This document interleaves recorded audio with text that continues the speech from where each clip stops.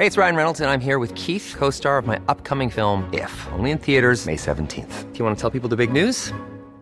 All right, I'll do it. Sign up now and you'll get unlimited for $15 a month and 6 months of Paramount Plus Essential Plan on us. MintMobile.com/switch. Upfront payment of $45 equivalent to $15 per month. Unlimited over 40 gigabytes per month. Face lower speeds. Videos at 480p. Active Mint customers by 531.24 get 6 months of Paramount Plus Essential Plan. Auto renews after 6 months. Offer ends May 31st, 2024. Separate Paramount Plus registration required. Terms and conditions apply if rated PG. Many of us have those stubborn pounds that seem impossible to lose, no matter how good we eat or how hard we work out. My solution is PlushCare. PlushCare is a leading telehealth provider with doctors who are there for you day and night to partner with you in your weight loss journey. They can prescribe FDA-approved weight loss medications like Wegovy and Zepbound for those who qualify. Plus, they accept most insurance plans. To get started, visit plushcare.com/weightloss. That's plushcare.com/weightloss. The Opinion Line with PJ Coogan on Cork's 96 FM. 1850-715-996 is the number to call. The text to WhatsApp 083-396-9696. Email opinion@96fm.ie. Twitter is at opinionline96 with the hashtag OL96. And of course, there's the Cork's 96 FM Facebook page. Send us a message, mark it if you will, please, for the attention of the Opinion Line. Coming up, the insurance companies are at it again. What is differential pricing and how does it matter to you or to me when we go for insurance? It certainly matters, and they are at it. We'll catch up on that in a little while. Also, newspapers have a table in them today about how the various counties are doing with regard to COVID-19. And I've been saying here for the last few weeks, when we were doing the fortnightly numbers there for the last few weeks, Cork's actually doing okay. Cork's doing more than okay at the moment. We just need to keep at it, and I'll be talking to Professor Sam McConkey about that and other things on this morning's Opinion Line. But I want to start with COVID testing, because Stephen has had an interesting experience, to say the least. You and your family, Stephen. Good morning to you. Hi, PJ. How are you? Good. Tell us what the story is, my friend. Basically, we got onto our GP yesterday, and they advised that myself, my wife, and our 3 kids all have to get tested. So, basically, you got a text within 10 minutes for one of our children, then the other 2 came shortly after. The first one was for 9:20 this morning, one is for 10 a.m. and one is for 1 p.m. Okay. So it's all spread out from the one household. Now, basically, presumably in the one centre, is it? In the one centre, correct, yeah, on the Mallow Road. And then basically rang up the HSE phone line and advised the situation going, we were told it's the one household, we'd be all seen in the one time. It's a drive-through centre anyway, so there's no major deal. And they just took our reference numbers, said, look, someone will contact you back within 24 hours. We rang back again this morning just going, look, what is the situation? Are the current times been cancelled or not? I said, in the meantime, following our call, myself and my wife got a text for 1:30 today. Does that mean all of us can go at 1:30 today, or has everything been cancelled? And they said, we don't have visibility of that. So we were like, but who does have visibility if you're the HSE and you're the number we're supposed to contact? So the reason I wanted to raise this concern was, obviously in the past week in the media, we can see the government are giving out about people not turning up to tests that have been scheduled. Yeah. But what do they expect when my wife doesn't drive? We have 4 different time slots today. We both work. So how can you possibly engineer that one? Yeah. Again, just to read it out again for people, you have an appointment between the 4 of you. There's an appointment at 9:20, an appointment at 10 o'clock. They would be okay back to back. Then there's one at 1 o'clock, and then one at 1:30. You'll all be going in the same car. It's a drive-through centre. How many times is you expected to go round and round? Exactly. And we were only there 3 weeks ago as our daughter is only 15 months.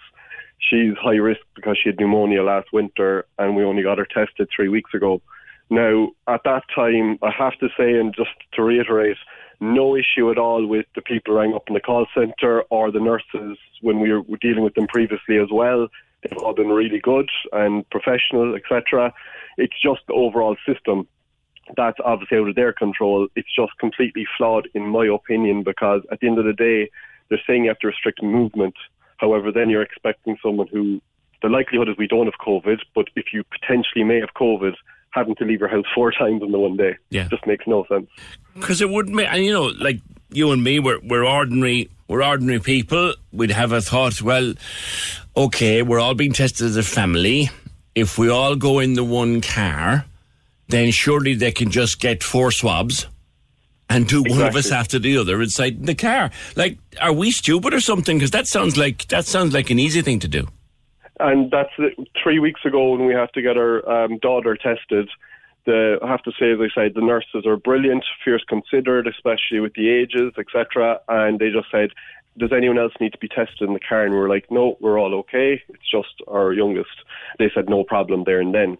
So when we rang up yesterday and again this morning, we just said, myself and my wife are at 1:30. Can we turn up at 1:30 and get tested and then get our kids tested all at one time? And they said, oh, will you just wait for your phone call back? And then I asked, well, can you confirm, are the existing times still there? Or are they cancelled from the system? And they advised, we don't have visibility of that either. So we were like, what are we supposed to do? It's so 9:10, you have an appointment at 20:00. I take it you're not going. No, we're not going, exactly. We're not going because obviously we're both working as well and we're trying to juggle everything. So it's a case of, right now we're thinking going at 1:30. Hopefully they can also get the kids tested as well at that stage. But we don't know in the meantime, are we going to get something in a few hours going, right, it's later on this evening or tomorrow, whatever the case may be. And I would have assumed that whoever you'd contact, if that's the helpline, that they'll be able to advise, look, these appointments are cancelled, please wait for further instructions. Yeah. But they're stating, going, look, we can't confirm or deny whether the appointments are currently cancelled or not. But look, someone will hopefully contact you later today for an appointment. And the knock-on effect is our youngest, she has additional needs and she has a medical procedure on Monday in the CUH. So we said, look, we need to get tested today anyway to try and get our results by ideally Saturday, so we're not having to delay things or reschedule things in the last minute with the CUH on Monday.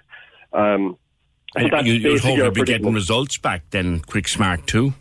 Exactly. So I know that at the moment, I think it's 36 hours, 48 hours max on average, but from everyone I'm speaking to with, let's say, other kids in school, there's so many of them out at the moment. It seems like that the amount of testings that are being done is going through the roof in the past week with kids back to school and getting sick, etc. So we're hearing of people waiting for up to a week for results and certainly 3 to 4 days for a lot of people. I'm going to ask a question, Stephen, because if I don't, somebody else will. You say that you understand why you need to be tested. Your wife and yourself both work. Are you both working today? We work from home. So we're okay. Gotcha. So isolation isn't an issue. Okay. No, not at all. But it's just a case of, obviously, our kids have been out of school and creche for the past few days. We think it's just a common cold. The likelihood is it is, but obviously procedures, we want to rule out everything. We're just doing everything above board, basically. Right. It's just a case of, it just seems sort of farcical, and when everything keeps on being repeated in the past week that there's 40% of people aren't turning up to appointments that are scheduled or whatever the case may be, what do they expect when it's these type of situations? That's a valid question. Stephen, thank you very much. 1850 715 996. Again, am I stupid? I've been called worse. If you have a family of 4 people and the doctor says they should all be tested, and they can all go in the one car at the one time, why can't you just test them all in the car at once with 4 separate swabs? Would that be too much like a simple way of doing things? But Stephen and his family, 4 of them, were given 4 appointments. 9:20, 10 o'clock, 1 o'clock, 2 o'clock. Even though they're all going to be going along in the one car at the one time. 1850 715 996. Just before I go to a break, and we're talking about the insurance companies and differential pricing, listen up. It could well have affected you. If you want to help Patrick and Adrian Walsh, who were on with me yesterday, their story appears today in the Irish Sun, and I think in the Mirror as well.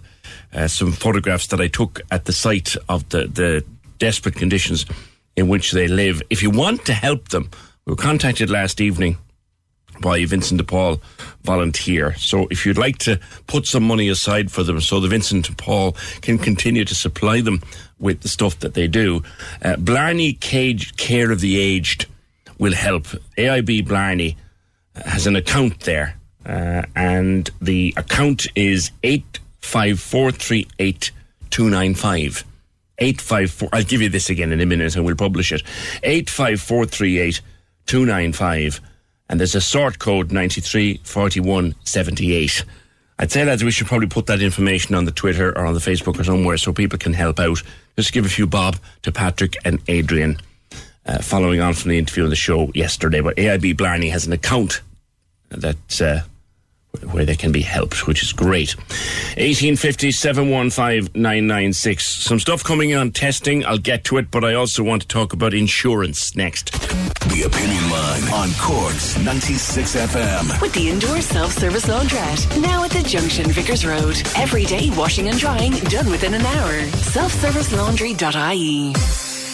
Cork loves the arts. We do too. That's why we bring you the Arts House. Every Sunday on Cork's 96 FM. Hi, it's Elmarie. Each week we bring you the latest news from our vibrant and creative communities all around Cork. Whether it's tips for the best live gigs online, new initiatives from Cork's writers and musicians, join Elmarie Maw and Connor Talon as we work to support and keep the arts alive in Cork. The Arts House. Sunday mornings 8 to 10 with Griffin's Potatoes Cork. Fresh, flowery and full of taste. It's at the root of what we do. On Cork's 96 FM. This is Cork's Gold IMRO award-winning talk show. The Opinion Line with PJ Coogan. Call us now, 1850 715 996. On Cork's 96 FM. Do you know when you hear a term and you think, that doesn't sound right, but what is it, and would they do it to me? The central bank has said that it's very concerned about some insurance companies using differential pricing. It has found that differential pricing is a real thing and it's really out there. And obviously it's worthy of further investigation. Now, Sinn Féin's Pierce Doherty was bringing this subject up a long time ago. Pierce, good morning to you. Good morning to you. How are you? For simplicity of understanding, I said this, many of my listeners may well have been subject to this and wouldn't even know what it was. What is differential pricing? Yeah, well, we call it dual pricing. So basically what it is, PJ, is it's where an insurance company charges different premiums to two people that have the identical risk. So if you can imagine that, say if me and you were the same age, we had the same, penalty points, we had the same type of car, we had the same record in terms of accidents or claims and all the rest. So therefore we pose the same risks. So in terms of motor insurance, we should be getting an identical quote from each other. That's not what happens. When insurance companies quote, they quote on three things: the risk, the operational cost of the company, and then a bit of profit margin. And that's what should make up your premium. But that's not what happens here. What happens here is that the insurance company uses big data. It uses information, three sources of information that can be used. We know this happens across Europe, and we don't know the extent of it here in Ireland. But we know that they use data that we freely give them. Information like, sometimes our job, our holiday habits, if we have travel insurance with the insurance company, if we have home insurance, they know the type of value of our house and the value of our contents and so on. So they can use a lot of that data and manipulate.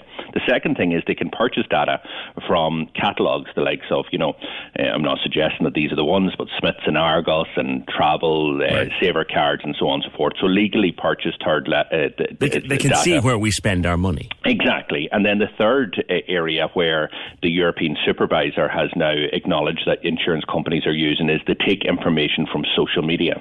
So artificial artificial intelligence. These are kind of programs at computer level. They can now read information from images that you post on social media, videos that you post on social media, or indeed audio files that go up on social media, and they're able to strip from them information that they use in their big computer system. What does their computer system do with all of that information? They try and figure out how much can we push the price up on PJ or Pierce or Mary or John or whoever it is. How far can we push them in terms of price before we think that they will move to another company? And that's what dual pricing is. It really targets low-income people, it targets people with disability, and it targets elderly worst. It affects us all, but it affects them in a big way, and can cost us billions of euro collectively every year. And that's why we're seeing, obviously, the insurance industry making what's called hyper profits last year, where they made €250 million of profits collectively. Another explanation that I heard of this, Pierce, is that, well, if you're with the same company for a very long time, and say you get your car insurance quote every November, and you just say, oh God, that's gone up a bit, I'll pay it anyway, you become a target for this.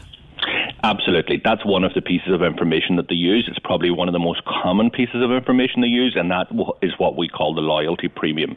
So if you're with an insurance company, say for the last 5 years, and you've just renewed your car policy or your home policy with them, you're likely on average to be paying 30% more than if you were a new customer. The reason being is they have looked at the data that they are seeing, and they say that Mary or John renews with us every year. They're not price sensitive. They don't shop around, so therefore hit them with an extra premium. So there's a big study being done by the equivalent of the central bank in Britain, and they've found that for example, if you renew 5 times, you're hit with a loyalty premium of 30% more. And the longer you stay with the company without shopping around, the more likely that you'll be hit with higher premiums. 30%? Look, and 30% is just an average. In some cases, it's way higher than that. Look, my own scenario last year is I've been with Liberty Direct for many years. I've always shopped around, and I've always got better value from other insurers. But I've always then went back to Liberty Insurance, and actually they've matched the quote I got from somebody else. So, for all intents and purposes, I've been with Liberty Insurance for over a decade. So when I got my renewal quote out, their computer sees that I'm a loyal customer, even though I've been shopping around, but they see me as a loyal customer, so they hit me with these extra premiums. When I got my insurance renewal, I took all of the information, went to Liberty Insurance own website, and got a quote for me for the exact same car from the exact same company for 33% more. We have done that for countless people. We've seen where premiums have been reduced by up to €740 in one case for motor insurance from the same company for the exact same individual, and that is dual pricing in operation. The reason being is the computer, when you go onto the computer or the website, they don't have all of your other data. They don't know how often they see you as a new customer, and that's why they treat you without, they don't affect the loyalty premium isn't there, or they haven't looked at they haven't mined your social media data. Like, they're looking at pictures that you're posting online of maybe you on holidays, and they're saying, well, they're on holidays there, they can afford maybe a bit more, or they're looking at your shopping habits or whatever, and they're gathering this information. And like, we uncovered this last year. We brought a 130-page dossier to the central bank. In fairness, after my meeting then with the governor of the central bank, he agreed to investigate this. And what happened yesterday is basically just a complete vindication of everything I've been saying, that the companies are ripping us off, that they're screwing us to the hilt, that it needs to stop. And what the central bank found is that the majority of insurance companies in Ireland are doing this, even though that some of them are still denying that this is happening. So we need to move to the next point. The key question here, I think, Pierce, the key question that jumps into my mind anyway is the 3 words: is it legal? It is legal. It is legal because but that doesn't mean to say that it should be legal. So, for example, if you were to ask me in California is it legal, I'd be telling you no, it's not. If you were asking me is it legal in Hungary, I'd be saying no, it's not. Indeed, 20 states across the United States has banned this. Like, look, the United States of America are the home of capitalism and the free markets, but they have found this type of practice so abusive, so outrageous, that they have banned it right across 20 states. And as I said, it's also banned in other EU member states. Britain has done a major investigation into this, and the interim report has suggested a number of recommendations, including banning this practice, and the final report is supposed to be released this month. We've called for this to be banned last year. I don't believe that we need a central bank investigation. It's good that they've confirmed everything I've said, but we know that this is happening. That is why I've produced legislation now to ban this practice, but we're asking government basically to fast-track this. Let's do this. Let's protect our citizens the same way Hungary does, the same way, states in America do. It's just outrageous that this is allowed to happen. And like the big advice I give to people and your listeners this morning is, if you're getting your renewal quote through the door or through email this morning, do not accept it without shopping around.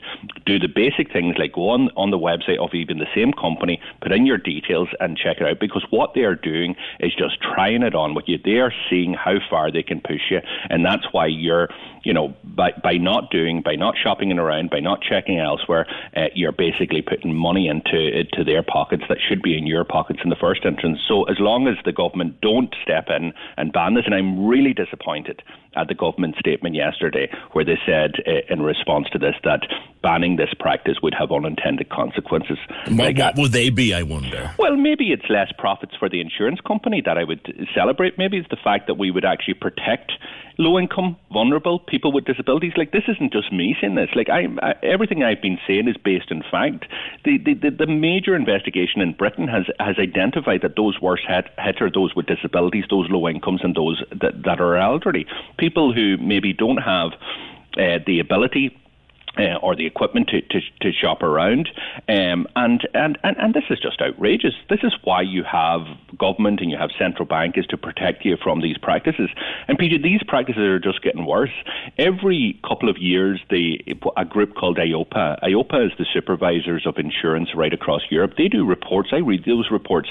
The use of big data and data mining is becoming more and more used in insurance companies. So if we were having this conversation 5 years ago, insurance companies didn't have the ability to go into your social media and figure out how to use pictures that you're posting of your kids at their birthday party or at your holidays, or a video that you think is going up, just for the crack, how they are using that to try and rip you off with prices. But now they're openly admitting to the supervisor in Europe, yes, we use social media data to actually to assist us in pricing our insurance policies, and that's wrong. That's simply wrong, and there is questions in relation to intrusion in terms of what we put up in our social media feeds. Can I put this into a very simple context? The context of a bag of potatoes, and you go into your corner shop.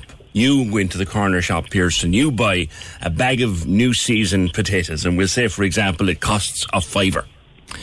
And someone else down the road goes in and they buy the same bag of new season potatoes, and it's realised that, well, okay, Pierce is a TD, and there's that High Court judge over there, or there's the fella who's a really successful man in the banking trade or whatever.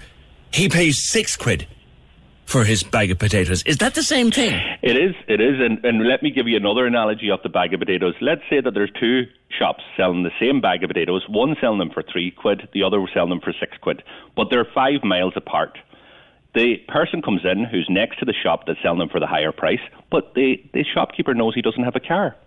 So therefore, he charges them £6, but the person who has a car, he charges them £3 because he knows he can go down the road and get them for £3. That's supply and demand, really. But no, they're using personal data. They're using personal data to figure out how high they should charge you in terms of the price.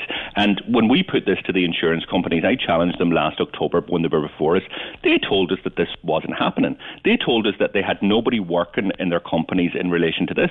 I whipped out the job description of the head of the operation that they were recruiting in Aviva. They still denied it until I actually had to read the whole job description into the record. One of the roles and responsibilities, key roles or key talents that person need to have, was to be able to understand the behavioural attitudes of the customer.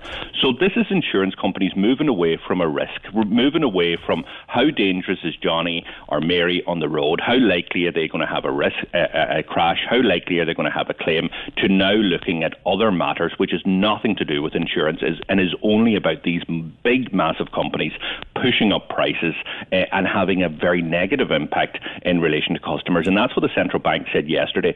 The central bank, on foot of my report, carried out this investigation. They're not supposed to make findings until next year because there's 3 phases and we're only at phase 1. What they have seen after they lifted the lid a little bit is so damning and so alarming to them that they believe that they needed immediate intervention yesterday, and that's why they've written to the CEOs of all 11 companies demanding immediate intervention. They weren't supposed to do this for another year, but it is so bad what is going on here. And as I said, the central bank will do their piece. They'll confirm everything that I've been saying, and I guarantee that. What we then need to do is we need to ban it. In my view, we shouldn't be waiting for another year to ban it. We should be doing the right thing now, and we should be banning this practice and defending people against this scrupulous rip-off behaviour within You're bringing it up in the Dáil, industry. I think. You're bringing it up in the Dáil. Yeah, look, I've brought this up on numerous occasions. I think the last time I brought this up in the Dáil with the Taoiseach, the Timely over Adker earlier this year, he told me that was a great diatribe that I'm just after reciting after I put all of this on the record. Look, the central bank has now backed me up 100% in everything I've said. Look, we need to... I'm not interested in the politics of this year. Dismiss an opposition TD, but dismissing the central bank might be a bit more complicated than that.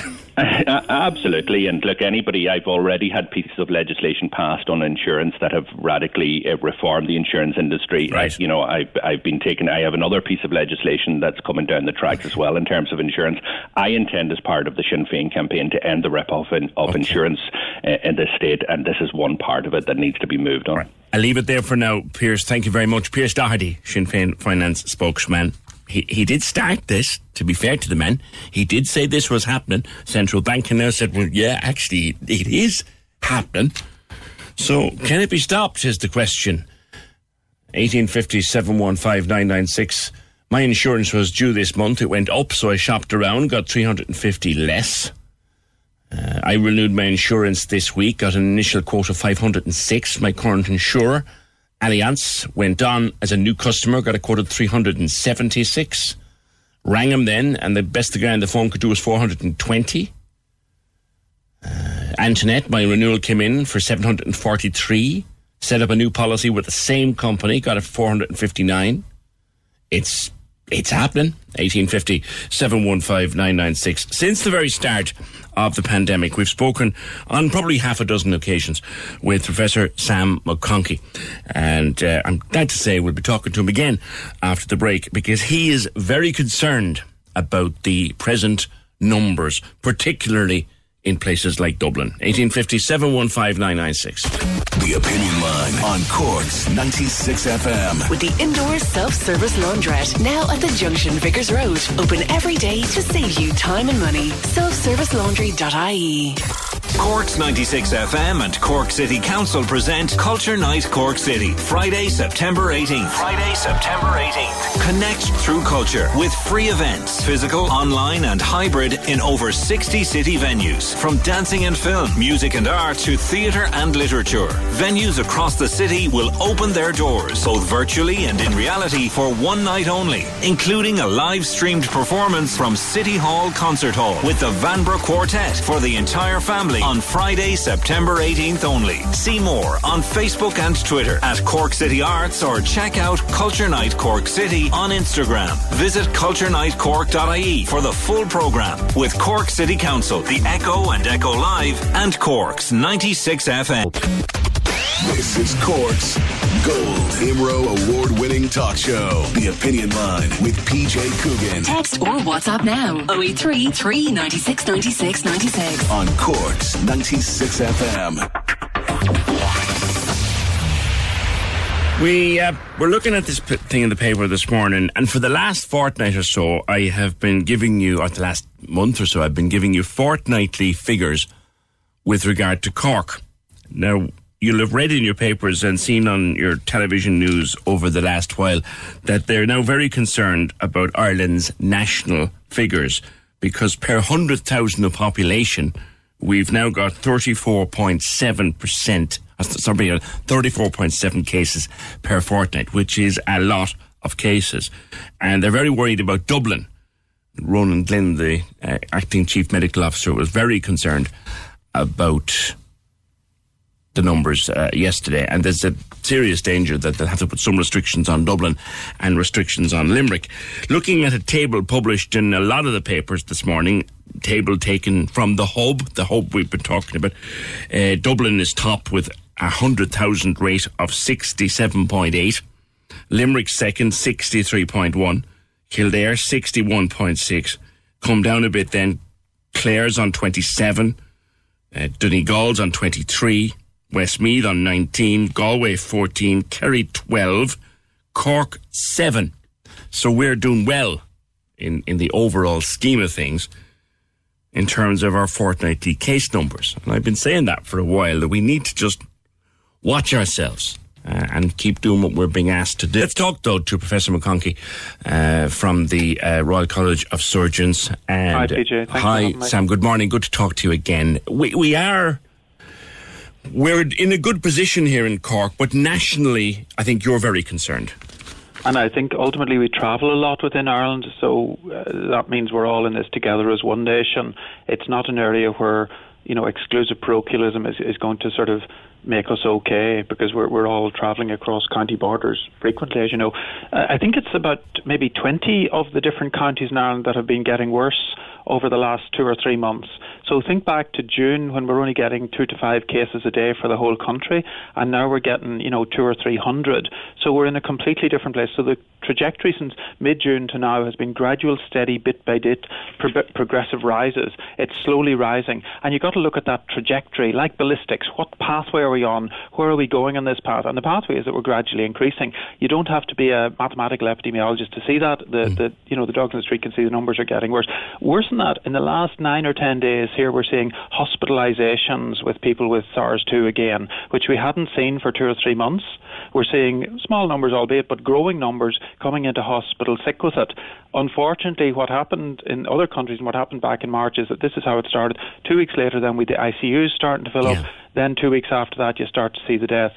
Now, it is the truth that we're growing slower this time than we did in March. This is our R numbers about 1.2 or so, whereas before, back in March, it was 2 or more. So it was doubling quicker. So this is a slower growth, but the point is we are still growing. Yeah. So I feel unless we actually do something, we are going to just end up with a back like how it was in March and April. So we need to take dramatic action at national level, and with Northern Ireland on board, their also numbers are rising. So I think they'll be happy to join with us. And I think there's a lot of things that we could do other than just going back bluntly to where we were on the 27th of March with the phase 0 restrictions, as I like to call them. Do you remember those times you couldn't go out of your house except 2 kilometres, and for example, nobody wants to be there, clearly. We don't want the whole nation of... Nobody wants to be there, Sam, but in all reality, if Dublin in particular keeps going the way it is, can we avoid doing it in certain parts of the country? I'm hoping that we can have other more sophisticated ways of controlling COVID-19 that don't involve that back to where we were on the 27th of March. The examples would be, what about taking VAT off mobile phones, the modern ones, that everyone can have the app? So only 1.7 million of us have the app at present, because a lot of us have old phones that the app won't run on. So what about subsidising mobile phones to people who run the app? Because the app allows you really fast contact tracing. What about doing second-degree contacts? So if there's a delay in the diagnosis or the contact tracing, that then the contacts of the contacts are also alerted to the fact that they've been in contact with somebody else who was in contact with someone with COVID-19 and maybe need to limit their social travels. What about face-to-face epidemiology? People who go to the house and talk with people who've had COVID-19 and say, is there any other people you might have met in the last 14 days that we should contact? Where did you go in the last 14 days? And then going to those businesses and households and doing a deep clean, alerting the staff that there could be some spread there. So I think there's other things we could do. For instance, some workers, PJ, are still on 0 hours contract, still on the gig economy, and they don't get paid if they don't go to work. Yeah. That's a disaster, because that means then that they're going to work sick. And that's what happens, in some of the industries. So we need to change our employment. Employers and employees need to renegotiate the terms of how labour is bought so that people still get paid if they're out sick. What we've seen in the big industries over the last 4 or 5 months is less sick leave, because people are actually healthier. So this idea that people go skiving off if you pay them when they're out sick isn't really the case, even though I know some employers may accuse them of that. But that's the basic change in how we employ people. similarly how people live. We have people living in hostels and nursing homes in large groups, hundreds together, and that's not good. Even workers, migrant workers, are sometimes living, cheek by jowl, 10 or 20 of us in a house, and many of us have done that, in America when we worked there. But that's not a good way for COVID-19. We've lots of small empty houses all over the country. We need rapid broadband, fast internet, get people working in those empty houses and working from home rather than being squashed in together. So I think there's a lot we could do, a lot of radical changes in our society. We can rethink how we do it. Realistically, though, all those things take time. They shouldn't, No. do. The Minister of Finance could write an order today that would take VAT off mobile phones in 5 minutes. That does not take time. It's a fair Brian point. Lenihan did that and guaranteed the bank funds, with controversially. But the Minister of Finance of our country could today, with the stroke of a pen, do what I've just said. The subsidies on mobile phones, you could mimic the Bike to Work scheme that's already existing, and have a phone use the app scheme using the same infrastructure. So I think this idea that'll all take months, and employers and employees can change their contract immediately and start to reassure their employees. I hope that your manager, as my manager, is reassuring me that if I'm sick, please don't come in, Sam. Please stay at home. Please work from home. And we will continue to pay you. So each employer, each employee can be doing that today. There's no reason why that can't happen in every workplace today. We were talking to an employment lawyer last week who pointed out one or two glaring holes in the system that could be closed quite quickly. With regard to Dublin has always been way higher than the rest of the country, but Dublin is accelerating now at what looks like a worrying rate. I mean, simple thing. Should I now resist the urge to take a weekend away in Dublin? I think it depends where it is. Dublin's a huge city, 1.5 million people. It is, big and a lot of diversity within it. So some parts of Dublin there's a lot of COVID-19 spread, and other parts there's relatively little. So it's heterogeneous. So what I'd like to see is local area data publicly available, so everyone knows which areas are really risky of catching COVID, and then the people who live in those areas stay there and essentially go into more restrictions, and people like you and me do not travel into those areas unless we've absolutely essential business. Would a blanket restriction across Dublin, like they did across Kildare and Laois and Offaly, would a blanket restriction across Dublin for 2 weeks be effective? I think that's too blunt. I think that would be very, very damaging to the economy and very damaging to, social and cultural life and, media and political life. So it doesn't need to be that blunt. That's a bit like, like the 27th of March, national phase 0 again. So I think it can be more finessed, but I think we should be looking at restrictions of movement of people again in the areas where there's been big outbreaks.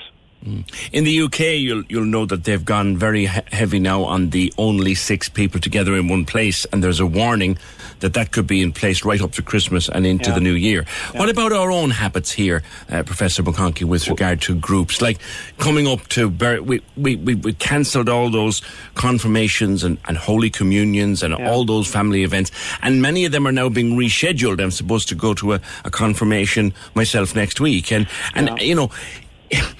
are we going to have to think again? I think the idea at present that we've 6 people indoors and 15 outdoors are very appropriate, but you could have different restrictions. As you just said, Sligo has much less of this spreading than some parts of Dublin, so it may be possible to have differential restrictions on different parts of the country. So having a communion with local people in Sligo together is a relatively safe option, whereas in other parts where there's a lot more of it would be more dangerous. The challenge then when you divide the country, of course, people get confused as to what phase are they in, and then of course we all travel from one part to another. Like I haven't been in Sligo recently, but in August I went on holidays, but down in Cork actually, I was in Donegal. So we all like to travel around, and that's the life we enjoy is crossing county boundaries. So I think the physical restrictions have to be focused and targeted on areas where everyone there can see that there's a real need to prevent COVID spreading, and almost a public awareness that there is a lot of SARS-2 and COVID in that geographic area.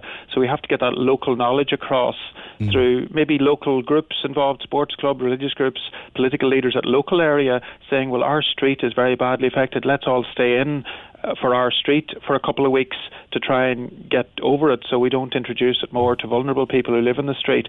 So I think the power of local can help us out of it. Should we be concerned about how Christmas might go at this stage? I mean, Christmas, most of us spend it, as you know, in our homes with our families, maybe extended families. So fundamentally, it's a family time that we spend more at home. So that period, you know, from Christmas to New Year, when we all sort of vegetate and play Monopoly and eat too much, isn't the worst time, because, you know, we're off work and most of us are at home. So I suppose I'm not so worried about Christmas specifically. But what is popular, what a lot of people do like to do, is say on the day itself or the day after or whatever, they like to have all of the family come to one house, and there could be, in my own case, for example, there could be 10 or 12 people in the house for a few hours as we have a family day. Should we think twice about that this time?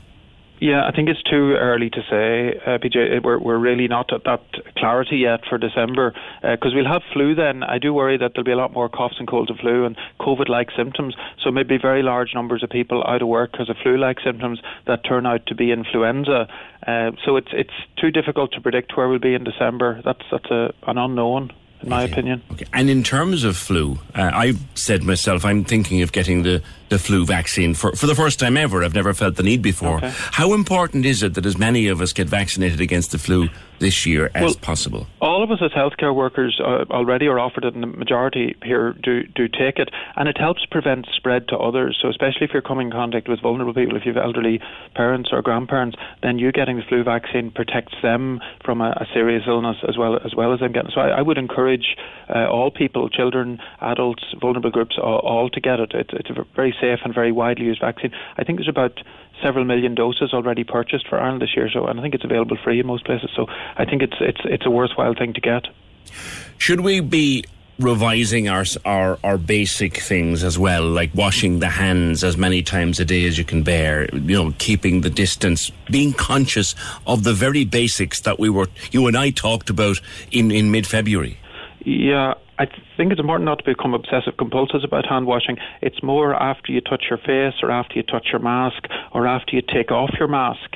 Unfortunately, our masks are, you know, sort of contaminated, so we should be washing our hands or cleaning them with alcohol after that. So the basics are important. Also staying outside, staying 2 meters from people, getting our physical exercise. It's important to look after mental health, to say, what do we live for? What are our social values? What are our personal values? And how are we going to pursue those personal agendas? And, you know, if that's taking up bass guitar and getting good at it and practicing now, this is a good time to do that. Get yourself an instrument of practice, or, you know, talking more Gaelic to the children so that they brush up on their language skills. So doing things together with the people you live with that you enjoy, whether it's family walks or cycling or climbing a mountain. So I think we have to be positivist about it and say, what do we cherish in our life? And if that's climbing, you know, Mount... there was one behind Skull that I went up. Mount Gabriel's the name. Yes. If that's climbing Mount Gabriel up to the radar domes with your people you live with, that's great. You know, get out and do those things. We've been hearing that more lately as well, that, you know, getting out and about, because of what we now know about the virus, is that it's less transmissible outside. That's lovely on a nice September day, but it's not going to be so nice on a horrible wet December day. It did drizzle a bit on the way down Mount Gabriel as well, so even in August it can still drizzle. I mean, that is a real challenge. Maybe then the small pubs in rural Cork need a big top tent with no sides on it, a roof to keep the rain off, and then there'd be outdoor drinking with the wind going through, and a roof to keep the rain off. Actually, are you concerned about the pubs with the 21st of September coming up? I do feel that it's important that the pubs do not die. I feel if we lose the Irish pub is an international cultural icon that we've exported all over the world. It's a cherished, valuable part of our society. I mean, we can't just let them all go bust. So that means they have to start in some way, shape or form. And I think they are committed to following the rules and doing things safely. And that may mean drinking outside, sitting down at tables, table service, the servers wearing masks, and it may mean using those little snugs and snooks that they used to have where, I don't know, maybe the women and the priest used to drink in. That's right. A bit of secrecy. Who knows who drank there? But maybe we need to resurrect the snugs where there's a bit of privacy and you're only with the people, one family or maybe two at most together. So I think it's not having large groups of people sitting together is the key. Just going drinking with small numbers, like as you said, 6, and keeping the numbers from different households small. So it's not and keeping socially distant. So I think that's what seems to have worked in Sweden. Sweden, as you know, their pints are 8 to 10 euros a pint. I don't think we want to take that bit of Sweden with us. We don't. That would put them out of business. But I think we have to have sympathy and support for the publicans, the pub owners, and other aspects of society that are very badly hit by this, and we have to, as a community, support them. We can't just sort of say we're going to let that part of our culture and our life die, because many of us enjoy it. We've got to find a safe way of doing it, and to me that's a big top with a roof but no sides, table space 2 metres apart, almost like a Bavarian tent. Other ways of doing things. Oktoberfest. It's a way, find a big field with a big tent and serve it all outside. Exactly. One last word of advice, Professor McConkie, for listeners. To avoid getting back to where we were on the 27th of March, we must avoid that at all costs. In 30 seconds, one word of advice for the listeners. It's about coordinated national policy. So we do need the centralised coordinated action of 5 million of us who live in this country and the 1.7, 1.8 in Northern Ireland. So it's about having good national policy. And I know many of us dissenters may not like that idea of working together with others, but it does involve cooperative behaviour and working together. And there's, 15 or 20 specific things that have worked partially in other countries that we could adopt. But it has to be all of us together and committed to sticking together in this. All right. Listen, always good to talk to you, Professor Sam McConkie from the Royal College of Surgeons. It's the cliche, but it's true.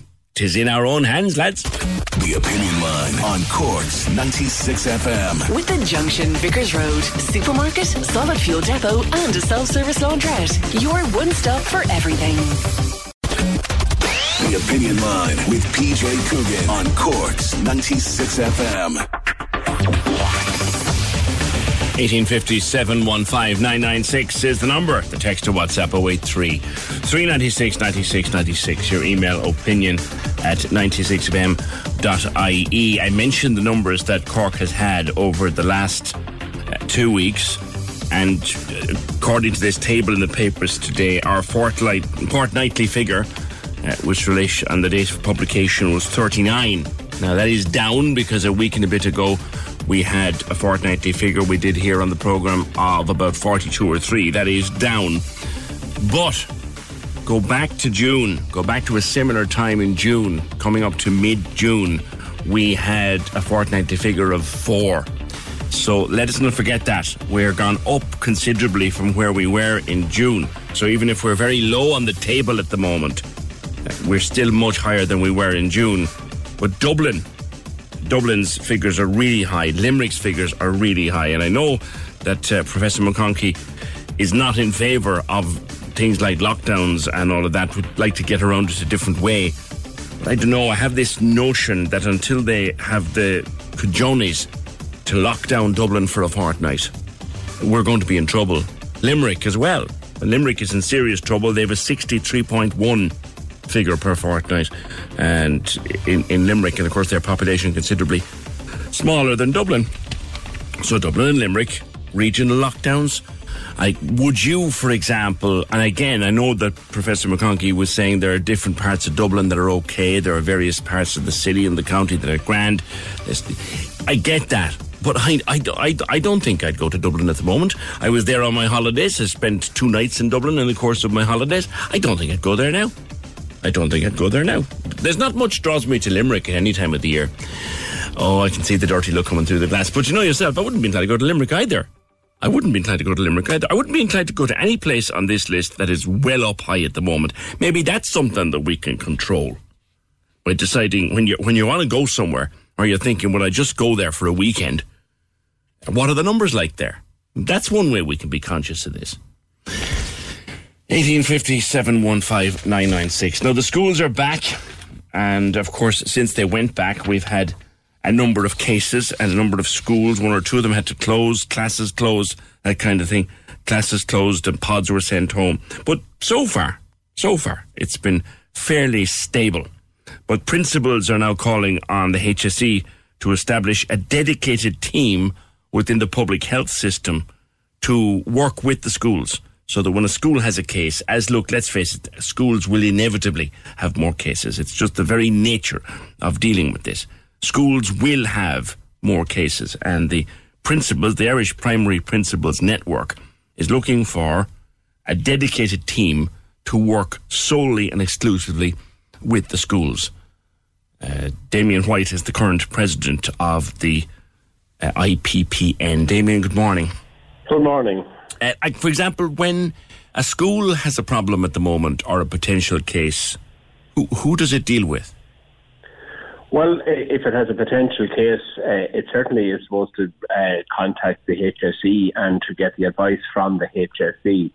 And in some cases that has been helpful, in some cases it has been timely, but there has been a lack of consistency, and that's a big, big worry.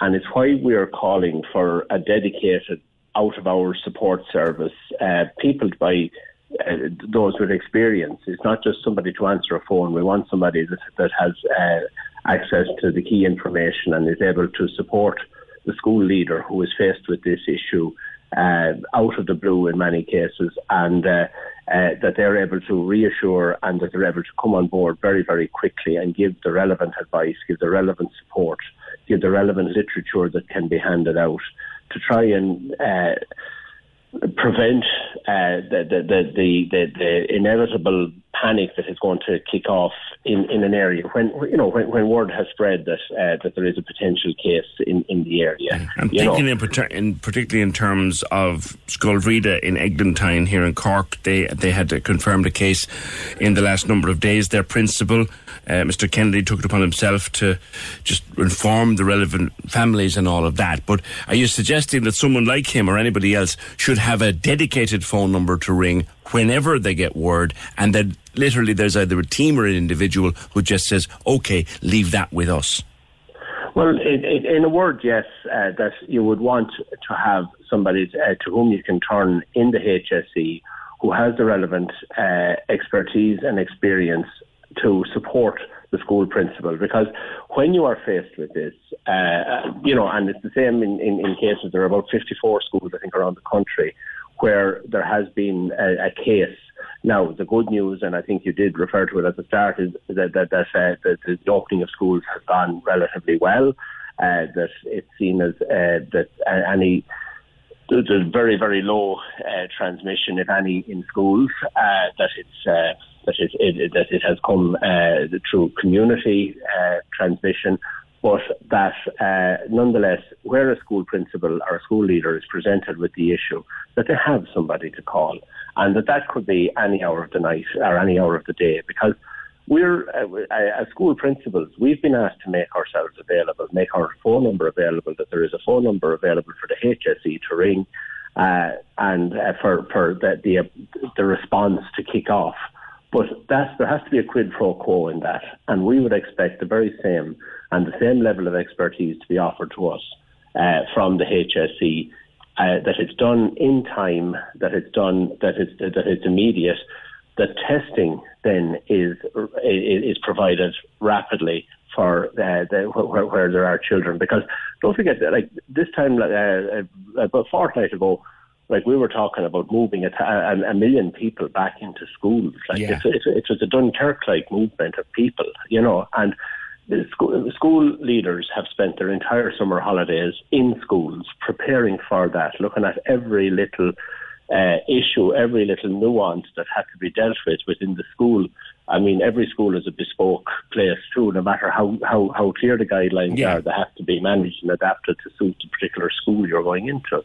And so we just want the same level of support back from the HSE. And I know there has been a working group set up during the week, and I'm aware of that, but it's between the Department of Education and the HSE. But a working group needs to work very, very quickly, because this is an issue that is frightening principals. Since I came on the call, I have noticed on my emails in front of me, an email has come in from a principal extremely concerned. There are people out there really, really, really worried about what happens when the case presents, or there's a likely case in their school. Because have they not had, Damien, a set of written guidelines that they have in front of them, that if they get word of a possible case, they have an A, B and C to follow? Don't they have that?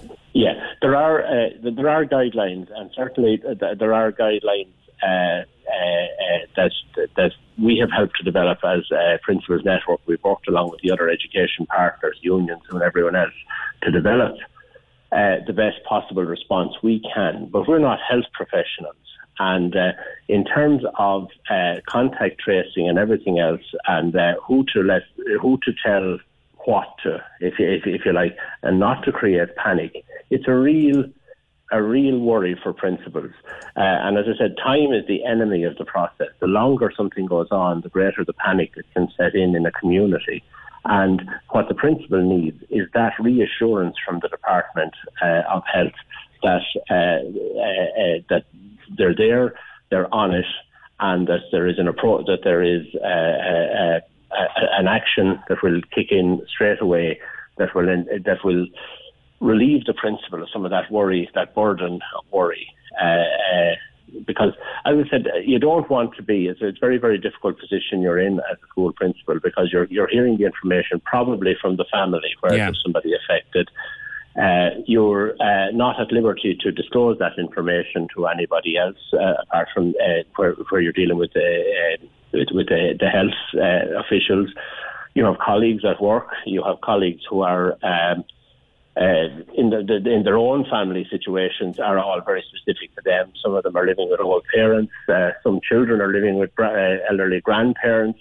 You know, you have a whole set of circumstances that enter your head then. How, you know, somebody needs to know if there's a problem, but I can't tell them. Yeah. And as I said, time is the enemy in this case, and we need that dedicated, out-of-hours support service from experienced HSE personnel who can direct straight away, can provide us with solid information, and can give good quality standard communications that we can share with parents that will be reassuring in the circumstances. Damien, listening to you there, it sounds as if data protection is a flippant scourge at a time like this. Well, the one thing about data protection is very, very important. But when there is a public health issue, data protection is overridden by the concern for public health. And in this particular case,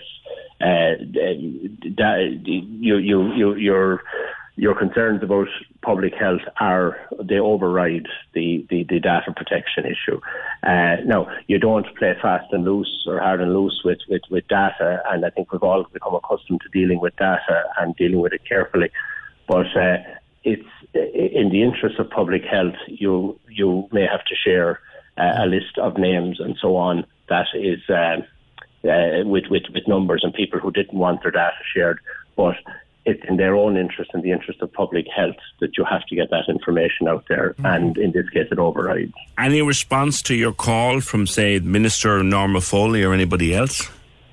Well, as I mentioned there, that there was a dedicated working group set up, but what we want is that is moved on quickly, and it's probably more of as much of a call to Minister Donnelly to get or kickstart and make sure that we have that appropriate response, that rapid response, that we have somebody to turn to out of hours. We're available as a principal's leader.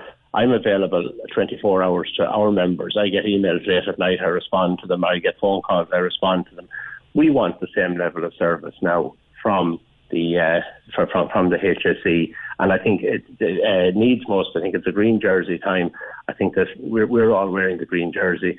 I'm absolutely not saying that the HSE aren't, but I think that this is a very big, in many ways, a big social experiment to see how schools get on, and it needs the appropriate support. Okay, leave it there. Thanks very much. That's Damien White. He's the president of the Irish Primary Principals Network. And that, his point is, you bring back the schools, you bring 1 million people back into the schools. Surely there should be a dedicated team within the Public Health Network of the HSE that if Damien or one of his colleagues sees a problem, like, for example, in the school, the Eglantine School, a few days ago, when they realised there was a problem, there should have been a dedicated 24-hour team that their principal, Mr. Kennedy, who I believe did a marvellous job, should be able to pick up the phone and say, hi, this is such a school and I'm such a person, I'm the principal of such and such a school, we have a problem. And that team should be able to say, OK, we'll take it from here. That's all they're asking for. And with 1 million people involved, it doesn't sound like much, does it? 1850 715 996. Speaking of education, here's an interesting note from history. 10th of September 1966. This day, 54 years ago, a man called Donogh O'Malley announced that the post-primary education system will be freely available to all families.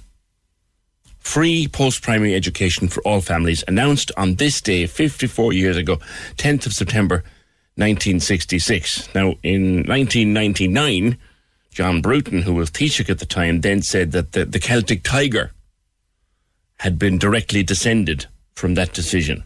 Don't know if you can tie the two together, but it was a big day in our history. 1850 715 996. Just need to get a break. The Opinion Line on Cork's 96 FM. With the indoor self-service laundrette, now at the Junction, Vickers Road. Every day washing and drying, done within an hour. Selfservicelaundry.ie. The Cork's 96 FM music panel gives you the power to pick our playlist. Click 96fm.ie now. 96fm.ie now. Take the 10-minute survey and you could win a €100 shopping voucher. The power to pick what we play. Pick what we play. Join the Cork's 96 FM music panel. Find the link on Instagram, Facebook and Twitter. Find the link on Instagram, Facebook and Twitter. Or see 96fm.ie. This is Cork's Gold IMRO award-winning talk show. The Opinion Line with PJ Coogan. Text or WhatsApp now. 083 396 96 96. On Cork's 96 FM. I catch up with Moira O'Sullivan from the Dog Action Welfare Group. They have been fined, is it 5 times this year, for not having dog licenses for the dogs they're taking care of. That sounds a bit mad, Moira. Good morning to you. Hi, PJ. Yeah, it sounds a bit mad to us too. It's 4 times, twice in January and twice in July. Our fosterers have been approached by County Council dog wardens and given on-the-spot €100 fines for DAWG dogs. So what is the story? You obviously take a dog into your care, an abandoned or a abused dog, take them into your care, look after them with the vet and stuff like that, and then they'll be fostered before they're hopefully rehomed to a forever home. Exactly. And how is that covered in terms of licensing anyway? So we have a PAC license. PAC licenses are essentially a license to cover, somewhere like kennels, or which, we rent kennel space. So we have a PAC license for our premises. And in the past, as late as 2019, the Department Veterinary Office have been telling us, or the District Veterinary Office have been telling us that our PAC license is fine. That covers our dogs. That's no problem. Even though they are kept maybe off the premises, so some of them are in foster, we consider that sort of a temporary arrangement. Yeah. We are based at our shelter, and the shelter has the PAC license. In addition to that, we kind of question it under the legislation, because you have 28 days before you have to get a license for a stray anyway. Yeah. And one of the dogs we've been fined for was a pug, so she was in very high demand. So she was with us for a total of 5 days after she'd been spayed. Right. So we shouldn't have needed a license anyway. So what the law or what the interpretation is, that you have the PAC license to look after all the dogs in your care, but if a dog goes out, say, to a foster home after surgery to recover and get some TLC, that the foster carers are supposed to have their own license for that couple of days. It seems absolutely mad to us. It seems that they're sort of looking at the letter of the law and not the spirit. There also seems to be a change, because, as we said, they had previously told us that the PAC license was good, that we should make sure that all of our fosterers had a copy of the PAC license ready to show an inspector if they came to the door. And now we're facing, an extra €400 at a time, of course, when our fundraising is way down. We're starting to see the first COVID puppies coming back. Oh dear! Oh no, that's another day. That's another day entirely. No, another story completely. The Department of Rural and Community Development is the relevant arm of government here. What do they say? They have a working group. Another one of those. I know, which is apparently looking at formal national agreements for foster type arrangements. The last time we heard from them was in March. So you can imagine what happened in March. There's probably been something of a delay on getting that working group together. And all we're asking is that the county council basically respects the previous agreements they had with us until we get a response from this working group. Briefly, you've set up a change.org petition for people to support you. We have. We're really thrilled with our response. We've had over 1,600 signatures so far. People are obviously quite exercised about this. And yes, it's to the Cork County Council and to the County Dog Warden, Don Kelly, as well as the vets at Cork County Council. Okay, and people can find it on change.org. Cork County Council, stop fining CDAG. Put up, I suppose, DAWG, and it'll come up, yeah? Yeah, search for Cork DAWG and it'll pop right up on change.org. Okay, good to talk to you, Moira. Thanks very much. That's Moira O'Sullivan from Dog Action.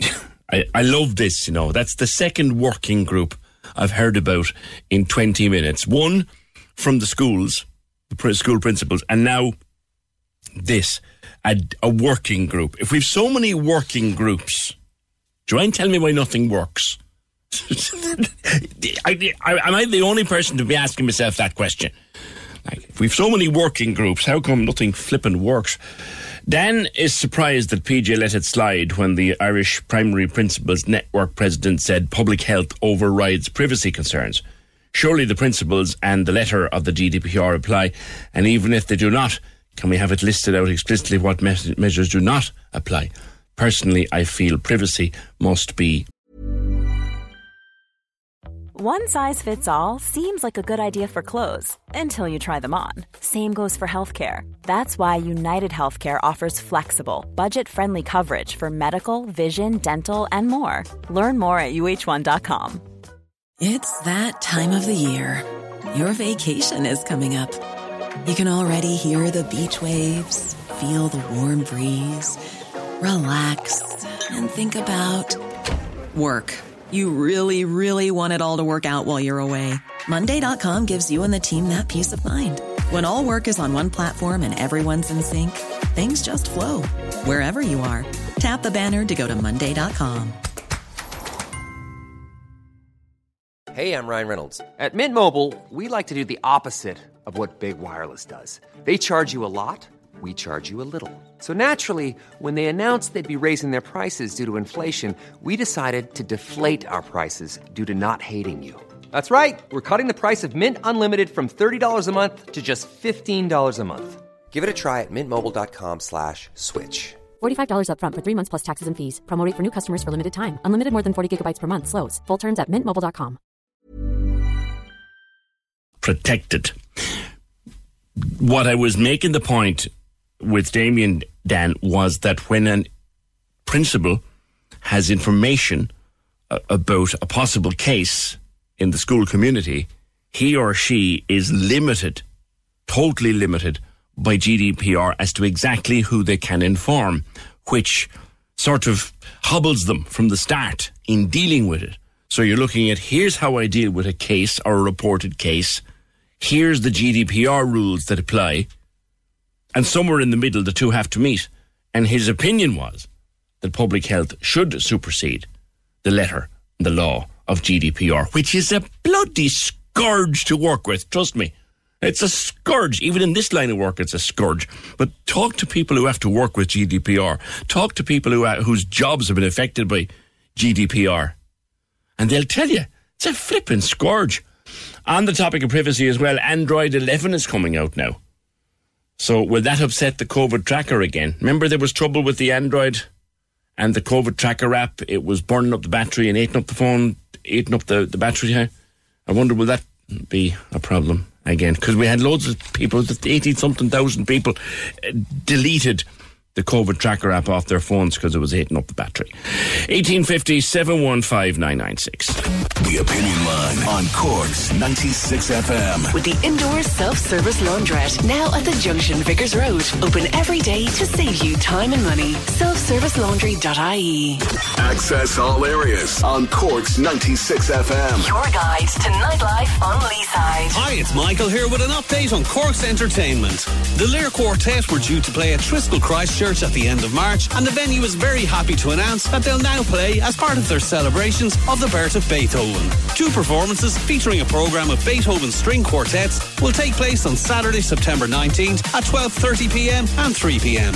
Access all areas. Triskel also has another couple of music events coming up in September, with E Vagabonds and Cormac Begley playing on Saturday the 19th, while the following Saturday the 26th of September, Emma Langford is set to play. Tickets for these concerts are on sale now, and you can get them at triskelartscentre.ie. Access all areas. Feel free to let us know at Access All Areas if you have a rescheduled show coming up or any live streaming events by emailing aaa@96fm.ie. Access all areas. With Culture Night Cork City. Connect through culture for one day only on Friday, September 18th. See culturenightcork.ie. On Cork's 96 FM. Rent. This is Cork's Gold IMRO award-winning talk show. The Opinion Line with PJ Coogan. Call us now, 1850 715 996. On Cork's 96 FM. Now, later on this morning, I have been talking to one of the Native American lacrosse players directly helped by the intervention of Ireland.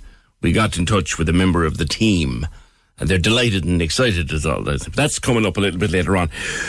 Speaking of things happening in other countries, we talked about this before a year or two ago, where twinning arrangements with parts of Poland came under the spotlight. Change.org, again, another petition. This is from LGBTQ Solidarity Ireland, are asking for Cobh and Fermoy to break their twinning ties with 2 parts of Poland. One of them is Nowa Deba, and the other is, and I hope I get this right, Kolbuszowa. If I'm wrong, I'm wrong. Now, I thought this Fermoy one had been dealt with before, but maybe not. Niamh Sheehan is with LGBTQ Solidarity Ireland. Niamh, good morning. First of all, why are these twinning arrangements a problem? I suppose from our perspective, we think that twinning should also include values and not just be concerned with cultural exchange and economic ties. So we want a clear statement to be made that we do support the LGBTQ community in Poland. And what is wrong about these areas, particularly Nowa Deba and Kolbuszowa? So they have adopted resolutions declaring themselves free of LGBTQ ideology. So essentially, this resolution means that LGBT people in these areas do not feel accepted and can be intimidated in their hometowns. So you've now written to the municipal districts of Cork County Council dealing with Cobh and dealing with Fermoy? Yes, yeah. Okay. Any response yet? Yeah, so we've had some very positive responses. Both councils have written to their twin towns in Poland, but they haven't received any positive responses yet. And we think that the Fermoy and Cobh should move from suspension of their twinning to termination. Yes, because Nowa Deba, I think, and Fermoy, that was suspended, was it not? Yeah, previously? It has been suspended, but they haven't made moves to terminate it just yet. And has Cobh's step. twinning arrangement been suspended? No, it hasn't. They're waiting on clarification from Kolbuszowa to clarify their position on the LGBT-free zone, but we think no response is quite a telling response in this case, and more action should be taken by the Cobh councillors. So that's why the Fermoy one sprung to mind, because there was the suspension of the arrangement with Nowa Deba. Yeah. Now, can Fermoy just write to, for argument's sake, the mayor of Nowa Deba and say we're not twins anymore, goodbye? Is that possible? Yeah, so other cities in Europe have done the same. There's an example of a town just north of Utrecht in the Netherlands that have done it, and another town in France have done it as well. citing that. Oops, is that line? Are you okay there, Niamh? Hello, Niamh. Agreed upon for a long time, and this can be just cut. Okay, your line is collapsing there, Niamh. So I might as well leave it at that, because we've got the gist. The two towns, Fermoy and Cove, twinned with areas of Poland. Fermoy, Nova Deba, and Cove with Kolbusova. And those particular areas have adopted a particular stance on LGBTQ, creating what the groups like this LGBTQ Solidarity would describe as a hostile place for anyone who's not heterosexual or committed to so-called natural families. This came up with Fermoy. So Fermoy suspended its twinning arrangement, but it hasn't actually cancelled it. That's why it rang a bell with me. Cove is still officially twinned with Kolbusova. We'll follow it and see where it goes, but change.org have the petition if you want to get stuck into that. 1850 715 996. Debenhams, they're supposed to leave the sit-in today. They've said they will leave the sit-in at 12:30 today. The strike continues and the protests continue, and the picketing, I believe, will continue. But the actual sit-in, which was just for 2 days, ends at 12:30 today. Shane from Blackpool was on to say, I'm on Patrick Street right now outside Debenhams, and the sign reads that the Taoiseach has let us down badly, and we're supposed to have a Cork Taoiseach. He's a joke, says Shane. Where is he this morning? He's most certainly not showing his support for the workers. I'm very angry looking at these women outside Debenhams. Thanks for that. Well, Shane, he's in Cork tomorrow, as far as we know, for a number of different engagements. Hopefully we'll get an opportunity to catch up with him. But here's what he said in the Dáil the other day. The treatment of the Debenham workers has been very, very shabby and shoddy and unacceptable. Which is nice, but you kind of wonder what he's going to do about it, which is kind of what Shane is asking and what they're asking. Some photographs on Facebook in the last day or two from Councillor Marcia Dalton.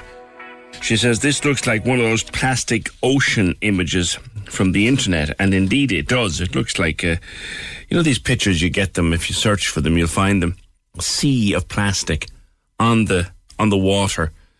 Anywhere in the world, you'll find it in particularly places like the Philippines and other parts of the world. Plastic, just islands of plastic and junk floating on the sea. But you didn't have to go too far for it, Marcia, did you? Good morning. Where did you take that picture? No, PJ, I didn't. I went out for a quick kayak on Sunday because I'm lucky enough to live beside the shores of Cork Harbour here in Passage. And it was just across the water on the shores of Carrigallow. And I was, we're familiar with litter on the shoreline, but this particular location is an area that seems, whatever way the currents run, to collect floating debris. And I was just horrified. For people who can't see the pictures, or haven't looked at the Facebook, what amount of there is it? Does it cover square yards, or does it cover? Oh God, certainly. I'm not very good at dimensions. It was low tide, right? And it was a low tide, if you know what I mean. It's there on the beach. Yeah, it's there on the beach. So it was entrained all the way from the low tide line up to the top of the beach. Right. It was at its most intensive at the top of the beach. The lighter stuff like crisp wrappers and tin foil and that kind of thing, that was entrained in the seaweed. And then, so that would obviously have been re-engaging with the tide as the tide came in. Yeah. The heavier stuff further up the beach was probably thrown in by previous storms and probably wouldn't have re-engaged with the water quite so easily until the next storm. But it was all the way down as far as the water's edge. This is bottles, cans, and other such rubbish. Now we know that there have been people partying during the summer on, is it Loch or Lucky Beach? Can you settle Loch. Look, it's a derivative of Loch because it's Loch Bay. I have you. Okay. So we call it Loch. Okay, because I can never know is it Loch or Lucky. So I know. It's Loch. There've been parties there during the summer, and a lot of beaches have had a litter problem from parties. Yeah, a lot of beaches have a litter problem, but Luck was sort of rediscovered during lockdown.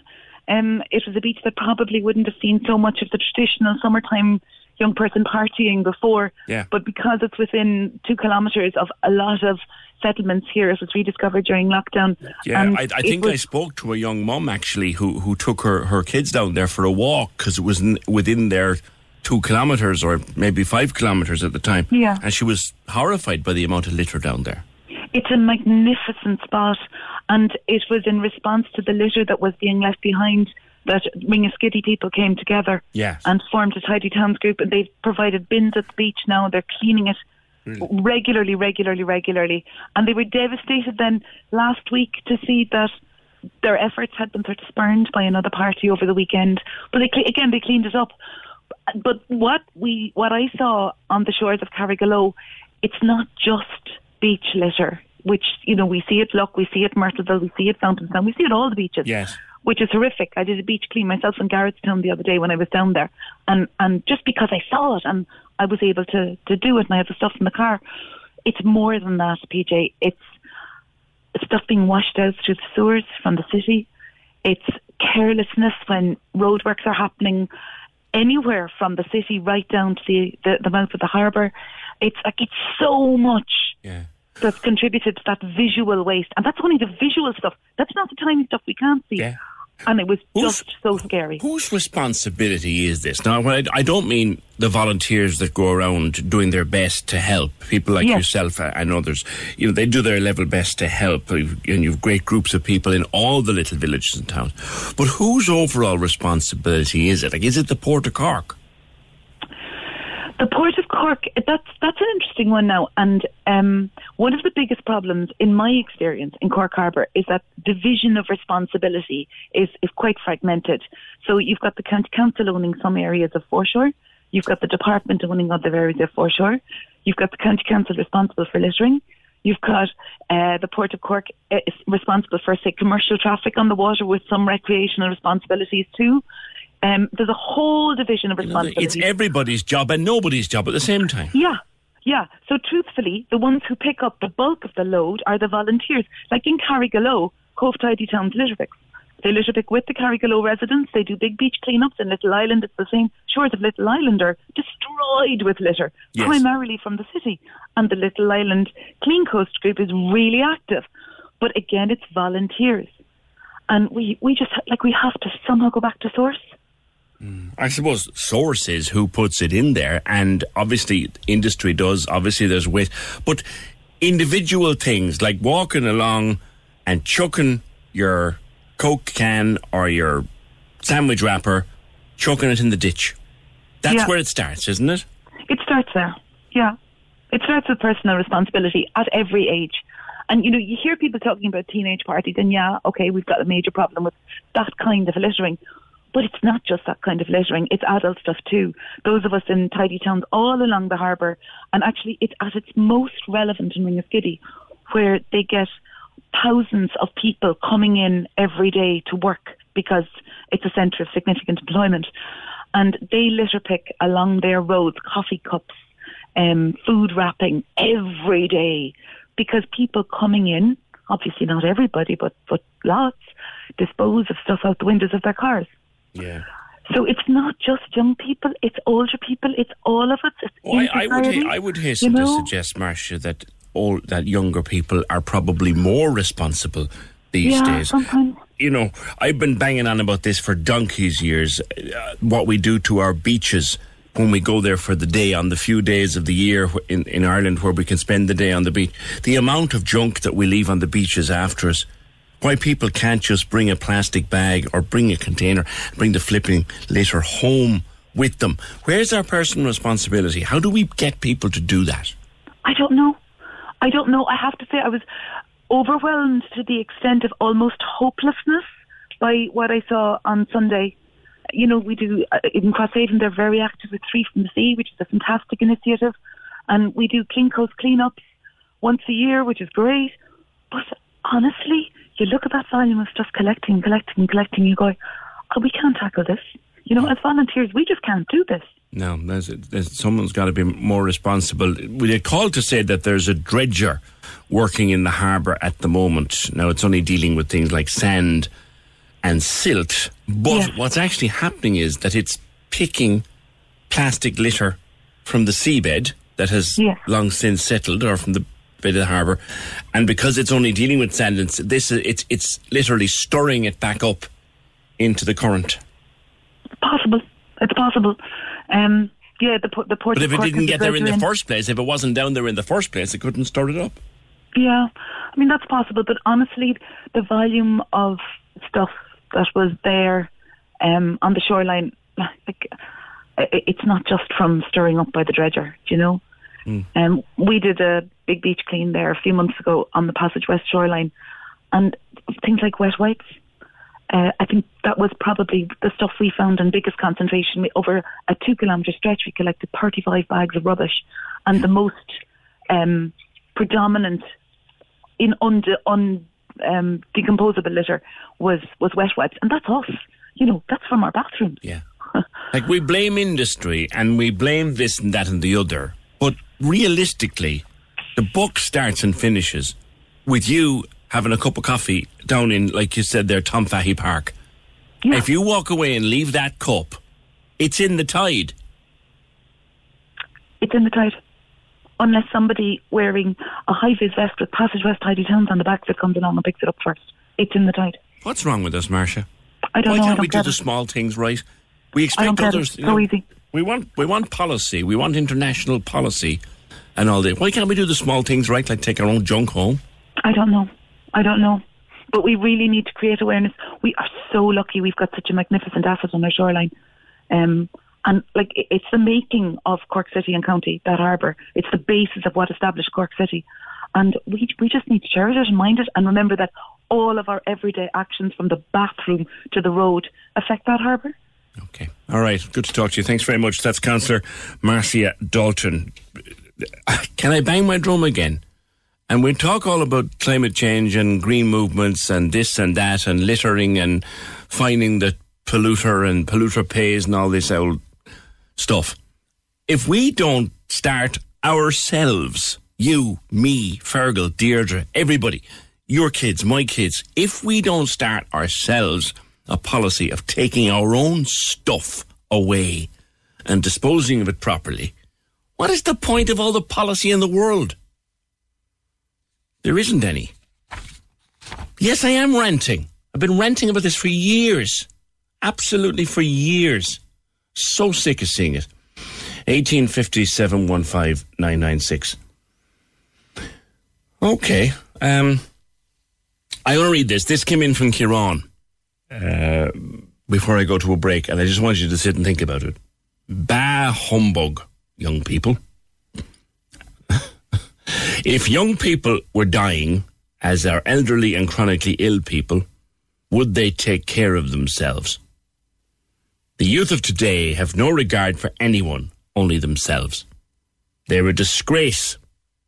This is the main reason why COVID-19 is rising again across the country. They don't give a damn. Thank you, Kieran.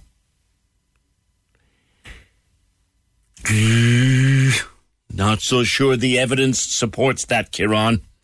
Not so sure it does. 1857. In fact, talking to Pete Lunn yesterday, the professor from the ESRI, it absolutely doesn't support that. Most young people, like most people in general, are being very careful and very good. Young people have been very badly affected by this. They've had their lives ripped out from under them. Every kind of social life they have, every kind of activity they do, everything. They've lost loads.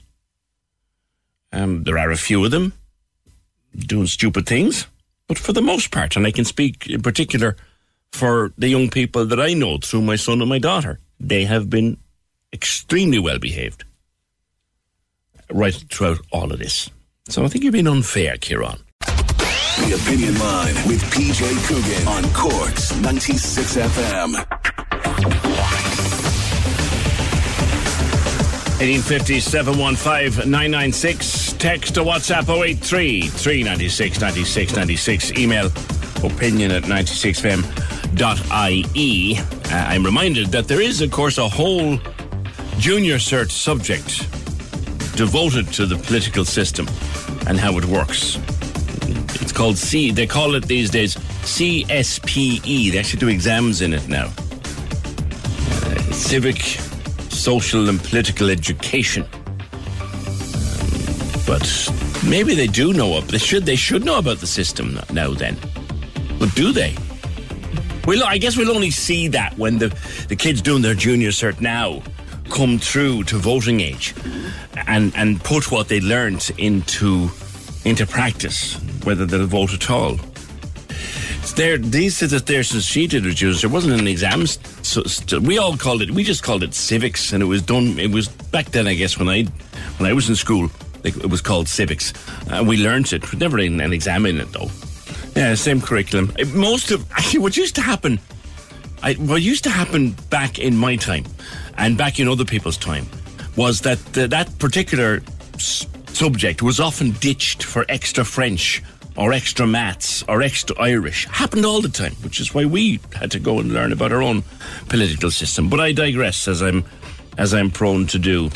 There was a lovely story, a lovely sports story in the last week or so. I don't know if you know anything about the sport of lacrosse.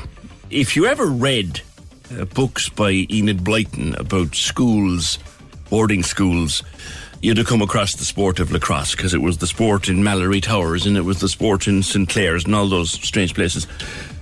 I know I did. I read those books. Bloke and all that I am. I read those books. Lacrosse was played in all those school books. So I thought it was a British sport. I knew little or nothing about it. I had seen it played on YouTube, as you'll find it out there on YouTube.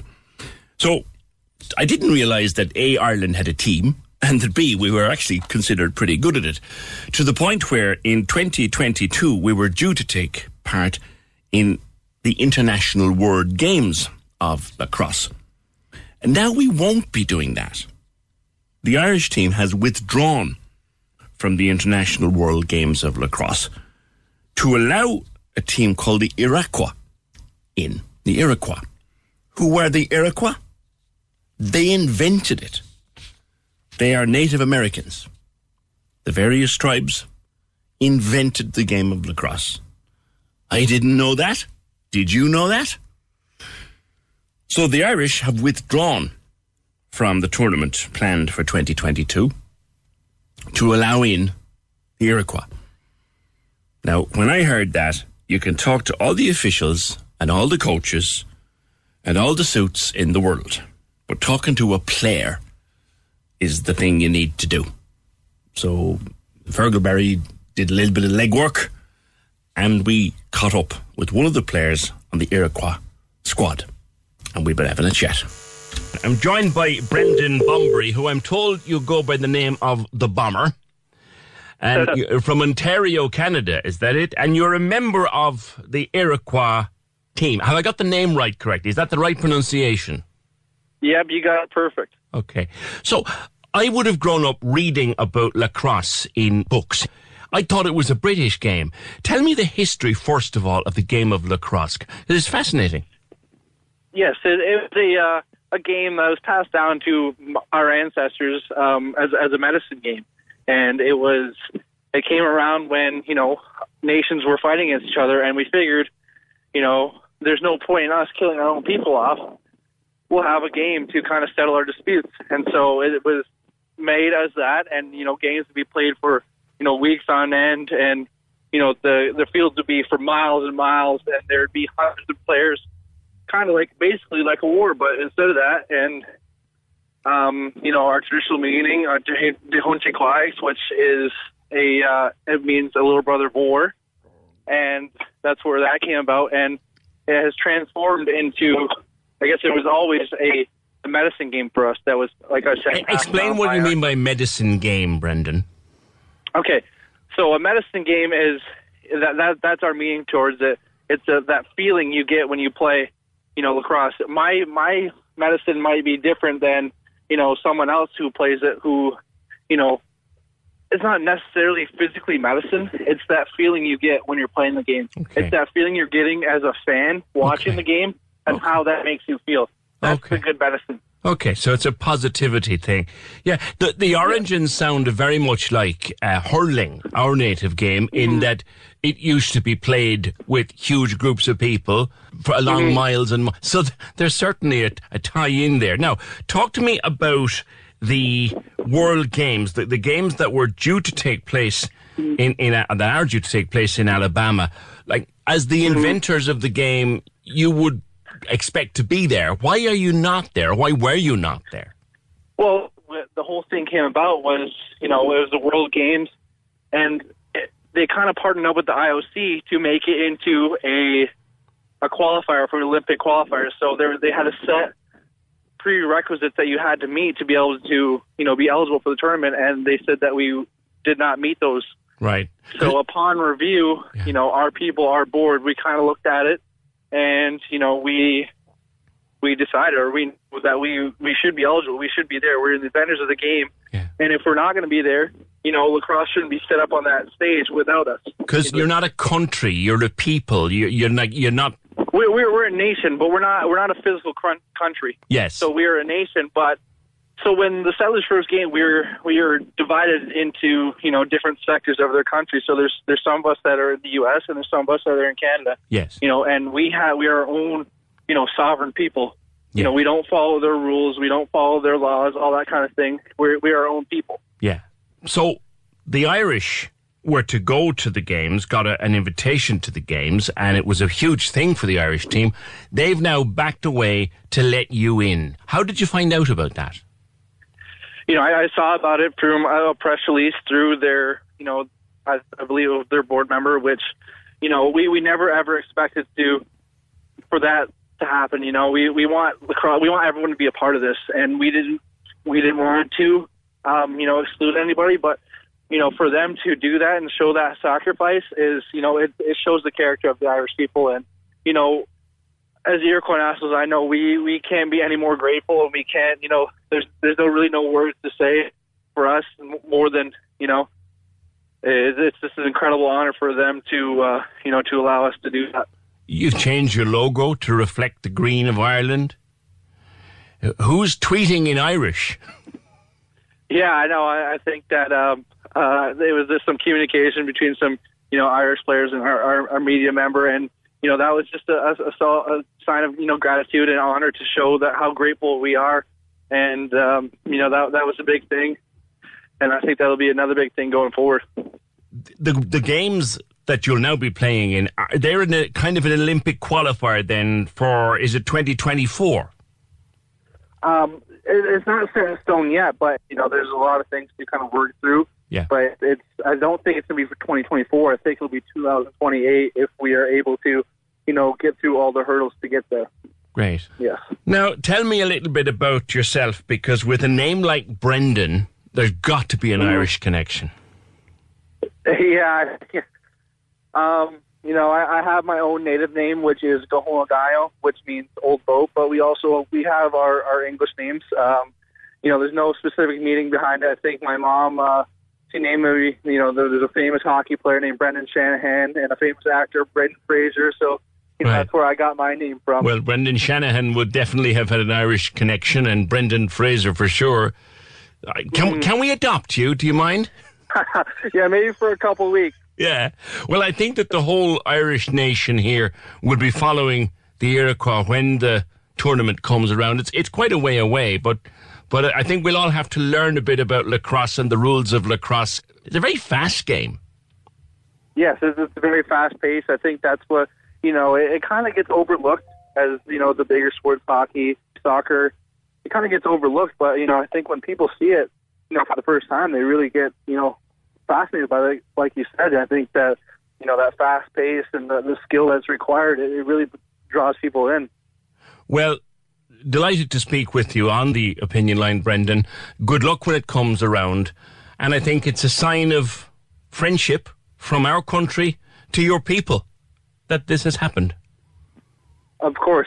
Thank you very much for having me. And, it's going to be an awesome thing. And I know that, there'll definitely be some things in the future where, we will be able to help your people with the game. Listen, it's been wonderful to talk to you, and thank you very, very much. Thank you very much. Nice guy. That's Brendan Bombery. They call him the Bomber. You don't have to go just to Kerry for bombers. The Bomber, Brendan Bombery, who plays for the Iroquois nation in the sport of lacrosse. And he's one of the players, presumably, who'll be on display when that tournament takes place in 2022. Ireland won't be there, but guys like him will be there, and they're the people who invented the game. To be a bit like, I guess, having a world championship of hurling, and we're not allowed to take part. To be a bit like that, wouldn't it? 1850 715 996 on Enid I mentioned Ian Blyton, and that lacrosse comes up in all the books. Happy days, PJ. Tuck boxes and midnight feasts, the famous 5, the faraway 3, and the secret 7, and the 3 Listen, I could go on all day, Dee. I'd go on all day. We miss Enid Blyton. We really miss Enid Blyton. She was great to read. My mother, when I was married and had children, my mother went up the attic at home and dragged out my own Enid Blyton books, and it was, God, did I read that many? I gave them to my own kids, and they kind of said, yeah. 1850 715 996. Back to plastics and litter, and some stuff prompted by my call with Marsha Dalton. Next. The Opinion Line on Cork's 96 FM. With the indoor self-service laundrette, now at the Junction, Vickers Road. Every day washing and drying, done within an hour. Selfservicelaundry.ie. Oldies and Irish on Cork's 96 FM is the Big Sunday Show on your radio. Big show, radio. Turn it up and take it easy with the best music mix for your Sunday morning. Welcome along to the programme. Lovely to be with you on a Sunday morning. Oldies and Irish with Derry O'Callaghan. Sundays, 10 a.m. to 2 p.m. With Blackpool Shopping District, thanking you for keeping local business going. Pure Cork, pure local, pure Blackpool. Cork's 96 FM. This is Cork's Gold IMRO award-winning talk show, The Opinion Line with PJ Coogan. Call us now, 1850 715 996. On Cork's 96 FM. So I was talking before 11 to Councillor Marcia Dalton, who put pictures up on Facebook of littering down around Carrigaloo on the beach there, and we talked about Luck Beach, and we talked about the other places around the harbour that are plagued with litter. And she was making the point that whatever you say, this comes back to the individual, the responsibility, the personal responsibility of the individual. And she mentioned, say, Tom Fahey Park in Passage. If you leave a coffee cup after you there, it's in the tide, and it forms part of the problem. And I was saying that I've been banging this drum for years, that when we go to the beach or when we go for a picnic by the river or wherever we want to go with our children, why the hell can we not just bring our own stuff home? Daniel was on to say, hi PJ, I've collected my daughter over the summer from Myrtleville. I know she shouldn't be camping there, but she was. But each time I collected her, the whole group's rubbish was in a black bag and taken home or put next to or into the bins provided. Young people are well aware of the need to protect the environment. Yep, Daniel, I'm with you on that. It's not the young people who leave the beaches littered.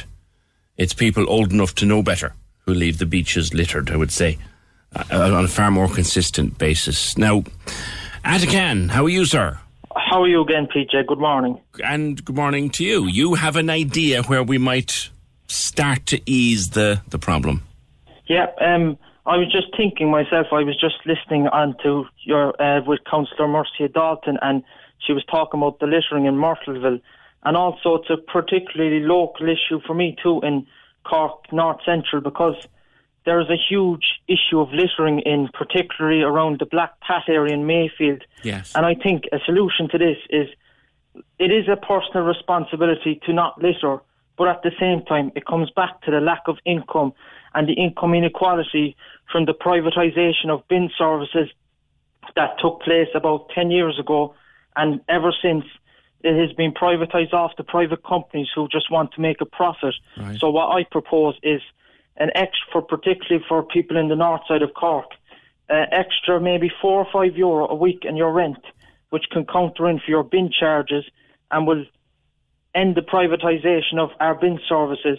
And at the end of the month, if you charge €4 extra per week in your rent, that equates to around €16 a month. Right. And at the moment now, like, from my own situation, we're with a private company, Green Star, and like, there's, for a month, you have to pay about €32 a month. Okay. And if my solution is proposed, €16 a month, that's double the price. €32, double the price of what I'm proposing. So would you be suggesting that the council take back the collection, or maybe do a deal, if it were, with the provider?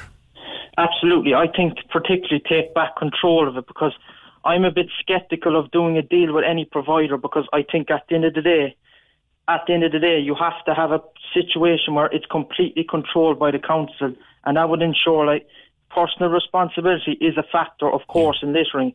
But at the end of the day, it comes back to income inequality, and people in the north side of Cork face huge income inequality. It's okay to say it's personal responsibility to ensure you're not littering, which of course it is. But at the same time, it comes back to the situation of, if you have a lack of income, you can't afford a private bin service to pay €32 a month. Lots of people here in the north side are low income, and they're on social welfare, or, well, not everyone, of course, but some people. Large numbers. I get the point you're making, Atakan. But in terms of your own family and your own €32 or whatever it costs a month, in my case, I have Wiser. It's something similar where I live.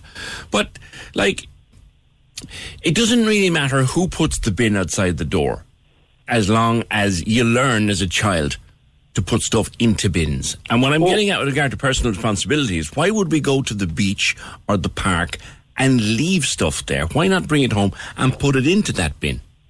Absolutely. I completely agree. It is your own personal responsibility, and we need to come up with something that you have to, like, take your own personal responsibility for littering. And of course at beaches, not taking your stuff home, or, like, I was always brought up to litter properly, recycle properly, and you don't litter.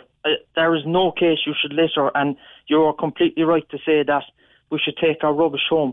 But at the same time, I think this mentality that of personal responsibility is completely true. But at the same time, I think we need to get out of this mentality of blaming everything, rubbish and littering on young people and on people that even litter. I think littering is wrong, of course, but at the end of the day, I think some people don't tend to look at the barriers, the kind of background behind littering. But again, I think, and this is based on both a view and observation, I think young people are far better than people a bit older than them for taking home their own stuff. Yeah, I tend to agree.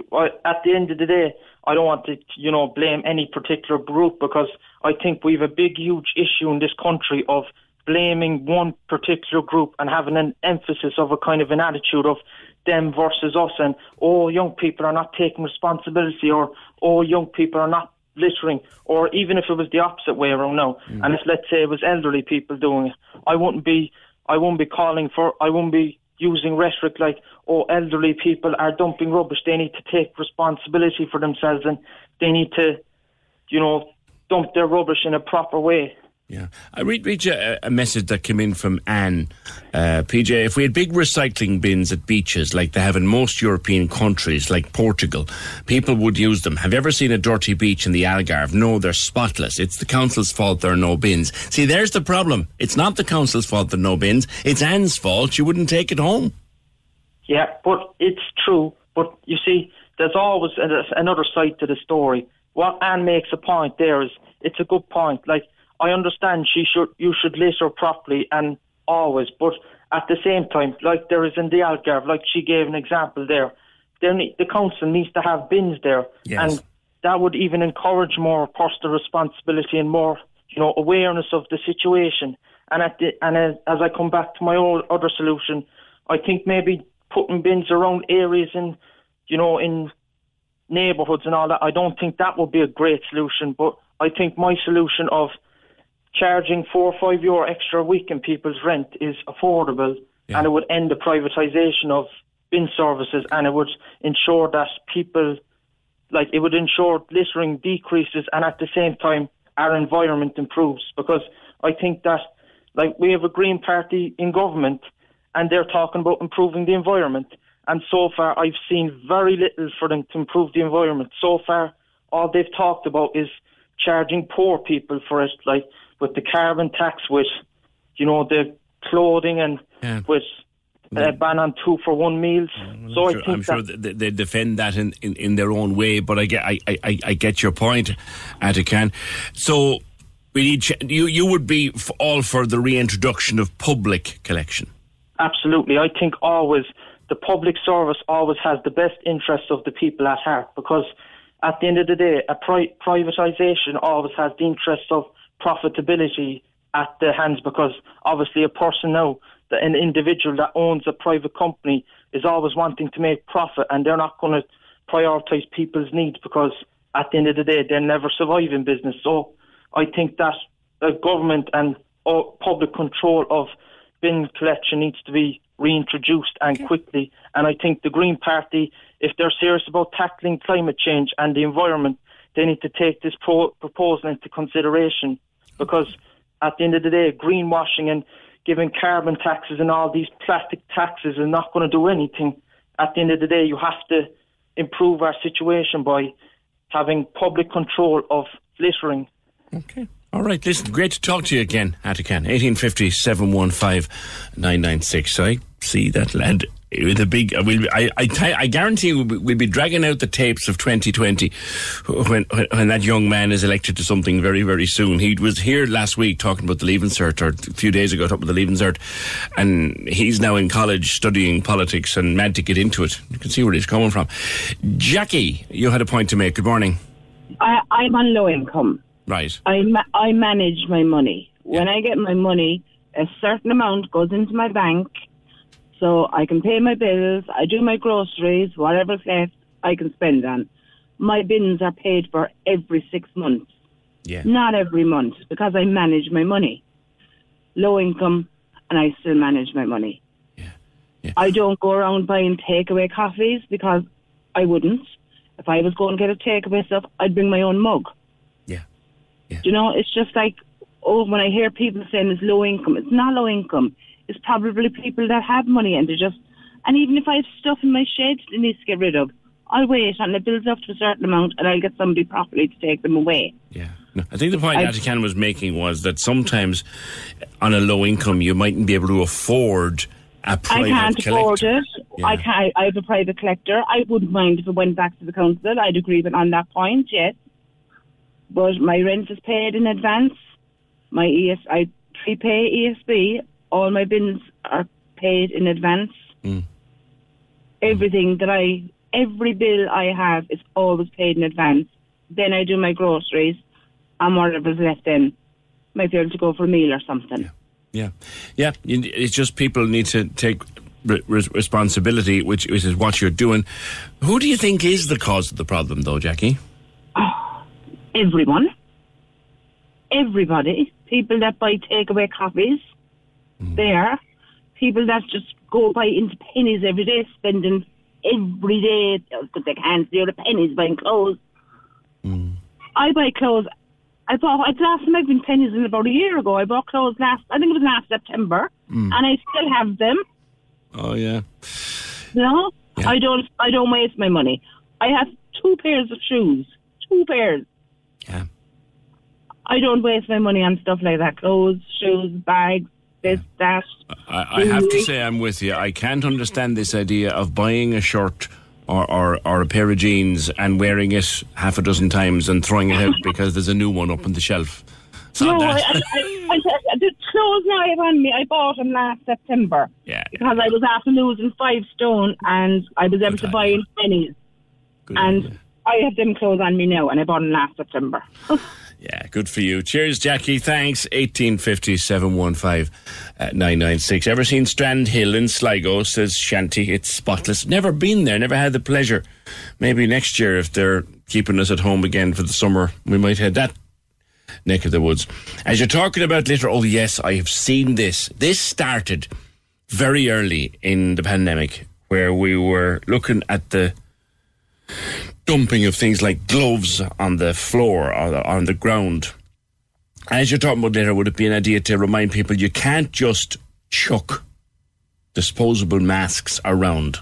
The whole country is littered with them. It is. Look into a ditch now and you'll find a mask inside in it. Take the blasted thing home, dispose of it properly. Don't even get me started, says, is it Sheva? It's a nice name. Don't even get me started. It's not bins that's the issue. Unfortunately, we just can't be helped. Every day during lockdown, my mum and dad were out in their high-vis vests within their 2 kilometres, picking up the litter on the roads that people had thrown out of their car windows. About 10 beer cans, multiple coffee cups thrown out every single day. It's mad. People just dump bags of rubbish into the garden. 1850 715 996. The hotel industry is struggling to get back. The hospitality industry struggling to get back. Every element of it. And there's been a warning that there's 18,000 or more Cork jobs at risk over the way the industry is having to come back, over the rules governing hotels. Major warning gone out from the Irish Hotels Federation. We'll check up with them next. The Opinion Line on Cork's 96 FM. With the indoor self-service laundrette now at the Junction Vickers Road. Open every day to save you time and money. Selfservicelaundry.ie. It's huge. Oh, what with the goalkeeper? Oh, what a goal! It's historic. Champions of England, Liverpool. And it's here. What a free kick from Kevin De Bruyne. Join me, Trevor Welch, on 96fm.ie as we bring you the Premier League live, exclusively online. Go. Fully charged and I'm ready to go. This Saturday, it's Fulham versus Arsenal at 12:30, Crystal Palace versus Southampton at 3, and Liverpool versus Leeds United at 5:30. Go. Fully charged and I'm ready to go. The Premier League live online, powered by TalkSport. Go. Listen every Saturday by downloading the Cork's 96FM app or c96fm.ie. This is Cork's Gold IMRO award-winning talk show, The Opinion Line with PJ Coogan. Text or WhatsApp now 083 396 96 96 on Cork's 96 FM. It's a stark number. It's a huge figure to be predicting, but the Irish Hotels Federation is saying that over 18,500 hospitality-based jobs in Cork are under threat as the industry tries to recover from the effects of the pandemic. The General Manager of the Kingsley, Fergal Hart, is also the chair of the Cork chair of the Irish Hotel Federation. Fergal, good morning. Morning, PJ. That's a colossal number and a very stark prediction. How many people do work in hospitality in Cork, and so what kind of industries come under that umbrella? Well, I mean, we're, you know, with the recent survey that's been done there, we're talking about 100,000 jobs across the country have already been lost, PJ, and a further 100,000 are at risk, and of that, 18,600 are in Cork that are at risk as well. So it's a huge number. It's an indication of the kind of the challenges really that the hospitality sector faces. And you know, up until recently, the Cork Tourism supported 25,300 jobs. So 18,500 of those jobs just gives you an indication of where we're at the moment. And are they jobs in hotels, guest houses, restaurants, Correct, yep. bars? Exactly, yeah, right across the sector. In hospitality, primarily, obviously, the IHF represents the hotels and guest houses in Cork City and County. We have just over 65 members, so that's what our survey is based on. But you know, the whole sector is facing these challenges. Now, the hotels have been open again since late June, early July, and there have been changes. Admittedly, I've stayed in one or two places. There have been changes. Has there been too much change forced upon your members? You know, I suppose we've brought about, from the start we've supported all of the directives from government, and we've put in place all the changes that you're referring to there. We've proven over time there have been no clusters reported in hotels or whatever else. So those changes have really had an effect. I think from the guest perspective, you know, certainly the feedback that we're getting here in the Kingsley, and with all of my contacts in the industry, is the feedback is very good. You know, people are really appreciate the efforts that have been made. They feel safe in hotels and guest houses. So they are seeing those changes probably will take a little bit of time to get used to. But people are understanding now that they have to, book in advance for all their meals, even for breakfast. They have to book even the swimming pools, spa treatments, and everything else all in advance. But people are seeing that, and also obviously with staff wearing PPE, that all of that was a huge change at the start when we opened first on 29th of June. But really, people are becoming more kind of used to that now, and they're seeing it across the board in society, and they're understanding the reasons for it. How is occupancy? Occupancy it's a real challenge, no question about it. We're looking at a national room occupancy of only 24% for September and October. Sorry, Fergal, is that 24% of what would be a full hotel, or 24% of a hotel that is taking, is following guidelines? Like, you've all had to reduce your occupancy, haven't you? Yeah, I mean that's 24% of what's on the books at the moment, PJ. So, part of the guidelines is, yes, that you're sensible in terms of the numbers of people that you're bringing into your hotel, and if that requires you then to limit the number of rooms that you sell because you don't have the space on the ground floor, for example, in public areas, then that's a measure that has to be taken. But that 24% is the figure that's on the books at the moment for September and October. And in the normal circumstances, last year you would have been looking probably 85 to 90% there. So that's another indication of where we're at. Now, stories hit the headlines across the summer of some places charging colossal amounts of money for family groups over 3 or 4 nights of staycation and all of that. But looking up and down any good scan of the hotel, the price of a room is very reasonable at the moment.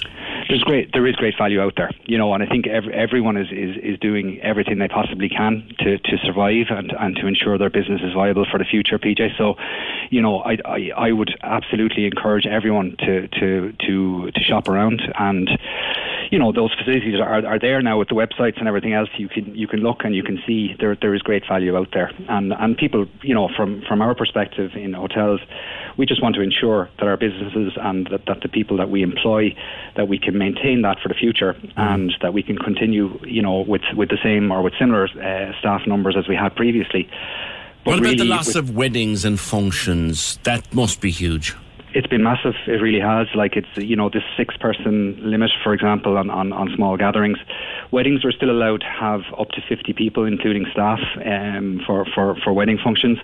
But really, the 6-person limit has been a massive change in recent weeks for hotels. Obviously, that limits you in what you can do for everything from communions to confirmations, graduations, all family gatherings, even just a family coming for Sunday lunch. If there are 7 people in the family, for example, they can't sit together. So is it as rigid as that, Fergal? It really is, yeah. It really is, and that's, and as I say from the start, we've done our utmost to absolutely meet all the regulations and to ensure that everyone is safe and that we're fitting in with the guidelines. But in particular, that rule with the 6-person limit, that has been a huge hit on all hotels, really, because that's the bread and butter, really, of hotels. And Sunday dinner with Nana. Nana's the 7th guest. What do you do? That's right. And even for, hotels are the focal point of their local communities, and rules like that and regulations like that probably, I'm sure were put in for the right reasons, but have had fairly probably unintended consequences, and really they're putting hotels under massive pressure, because that's as I say, that's the bread and butter of all our business. It's nothing spectacular, but they're the type of gatherings and functions that you need to get. I think what I'm hearing, Fergal, is a stark warning to you that we understand the public health requirements, we understand what's necessary, but we can't sustain this. Correct, yeah, and we're asking government, we've asked for a number of things. The review of the 6-person limit obviously is key, and that's for the short term. The employment subsidy is something, PJ, that was put in, as you know, during the lockdown, and that has been a fantastic benefit to hotels to help them to survive. Now, as you know, that's changed now to the employment wage subsidy, which is a reduced benefit. Again, we're thankful for that, and we do appreciate it, but it is something that we're asking government to look at, because it's not going to be sufficient for hotels to maintain their staff across the winter months, because with the with the levels of business, you know, I'm talking there about September and October, but once you get into November, December and January, you're talking really bleak figures, you know, and hotels left with very little choice, really, as to what to do in the future. You can see where those job losses will come from. Thank you very much. Fergal Hart, General Manager of the Kingsley and local chair of the Hotels Federation. I got a complete brain fart a while ago when I was trying to remember the name of the Louise O'Neill book and play that went global. That was asking for it. Of course it was. I got a complete blank. That's because last night and yesterday, the last couple of days, I spent hours thoroughly enjoying her new book, After the Silence, which I said earlier on is a rockin' good read. Louise, good morning. Good morning. Thank you so much for having me on. It's a wonderful story. Now, I was kind of smiling when I picked it up originally and I looked at it and I thought, here's a novel set in West Cork, where you are from and where you live, about an unsolved murder in West Cork with all sorts of finger pointing, all sorts of rumours about an Englishman. Am I seeing an influence here? Well, I mean, I have to be very clear and say that the case in this book is obviously, there are no similarities between that and the Sophie Toscan de Plantier case.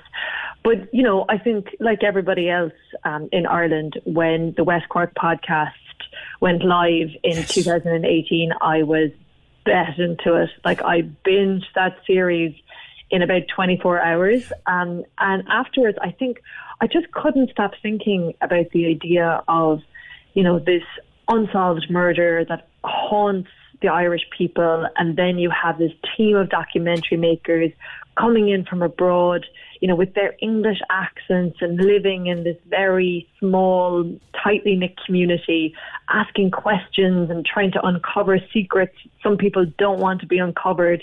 And I thought, God, that's a very good premise for a book. And here we are. It's set on the island of Inishrún. Mm-hmm. The island of secrets is how it would translate Oscarilga. Yes, exactly. A little bit literal, but, you know, I thought that most of the people reading it would be in the UK, so maybe they wouldn't quite be able to translate it. And it's about the murder of a girl called Nessa Crowley, and that the murder happened on the night of a bad storm where nobody could get on or off the island. And to this day, suspicion and secrets and questions and finger pointing and everything is going on there. But there's a lot more besides. Mm. Yeah, I mean, I suppose I wanted to make, you know, this is a psychological thriller, and I wanted to really lean into, you know, the glamour of this family. You know, the Kinselas, they're incredibly wealthy and attractive, and have this very passionate relationship. And there's this world-renowned artist retreat centre on the island of Inishrún where, you know, the most famous actors and artists and writers from all over the globe, you know, come to this island to work there. And then when this murder happens, it's the night of this wild party. And I suppose, you know, when it's one of the local women who is found dead. And I suppose the impact that has on their lives, not just on the community, but I suppose this family in particular. So I suppose I wanted that to be this really compelling, you know, page-turning story. But because it's me, I suppose, I was still interested in exploring issues that I think are important. Well, that's where I was going to go, because the relationship between the two protagonists, as it were, Keelan and her husband, Henry, like, Keelan has come from one previous very violent marriage into another marriage which in the first opening chapter looks idyllic and wonderful, and as you read deeper into the book you go, oh God, this Henry's a bit of a B-O-L-L. Yeah, I suppose, you know, I think that as a society that we've come to understand that physical violence is wrong. You know, I think we're less likely to dismiss that as a private family matter now. Whereas the subject of coercive control, which has been a real topic of conversation, I think, over the last number of years, because, you know, people who are working in this sector and activists and charities that are dealing with victims of abuse, I think, have been trying to make coercive control illegal, and that legislation was passed in 2019. And I suppose the thing is that there's still a real lack of understanding around this, because it's a persistent pattern of controlling or threatening behaviour that can be physical, it can be emotional, it can be financial, it can be sexual. And I suppose for a lot of the time, for people looking in, when there are no visible bruises or there are no broken bones, it can be very difficult to identify that form of abuse as abuse. And the way you wind it into the story, and I'm complimenting you on this, is that you're enraptured in the story and where it's going to go and what is the secret. But in the middle of it, there's this exploration of what actually is a very toxic relationship behind it all. And it all works really well. You've also done something else. You've encouraged us, and you've done it very well, to look in particular directions, and then you set little tripwires for us. Yeah. Well, it's the first time that I've ever written a psychological thriller, and I suppose it is, the pacing is really important. You have to have cliffhangers. There has to be secrets that the reader wants to read on in order to discover. And I suppose what I found interesting was, when you look at cases, especially unsolved murder cases, so often if the main suspect in that case is a man, there's a lot of questioning around, God, why does his partner stay? Why does his wife stay? And to me, that was like a very uncanny parallel with the language that we use with victims of abuse, where we say, why don't these women just leave? And so to me, I think it seemed like a really natural fit.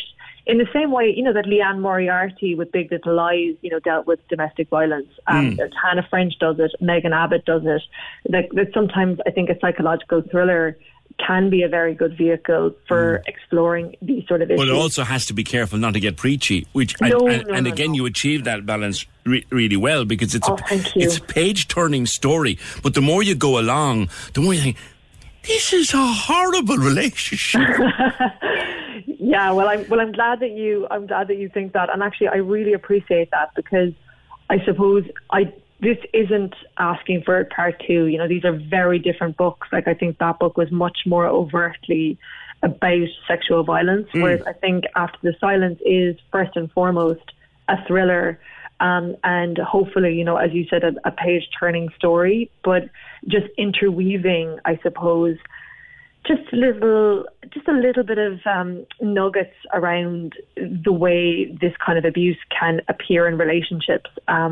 Because I don't know, I think that, like, sometimes with art, and I've said this to you before, it's such a great way of just starting these conversations, and even just putting that thought into someone's mind, so they might have a little bit more awareness if they or someone they love found themselves in a relationship like this. Yeah. Or maybe to look at someone's relationship that you might be troubled about and look deeper into it and in your own life. Louise, I will say this much for you. I've said it before and I'll say it again. You're a heck of a storyteller. Oh, thank you. And I'll give no spoilers, but I'm thoroughly enjoying this, and best of luck with it. Thank you so much, PJ. Cheers. That's Louise O'Neill. New book called After the Silence. Well worth a read, I promise you. That's it for today. Thanks, Dee. Thanks, Fergal. See you tomorrow, just after 9.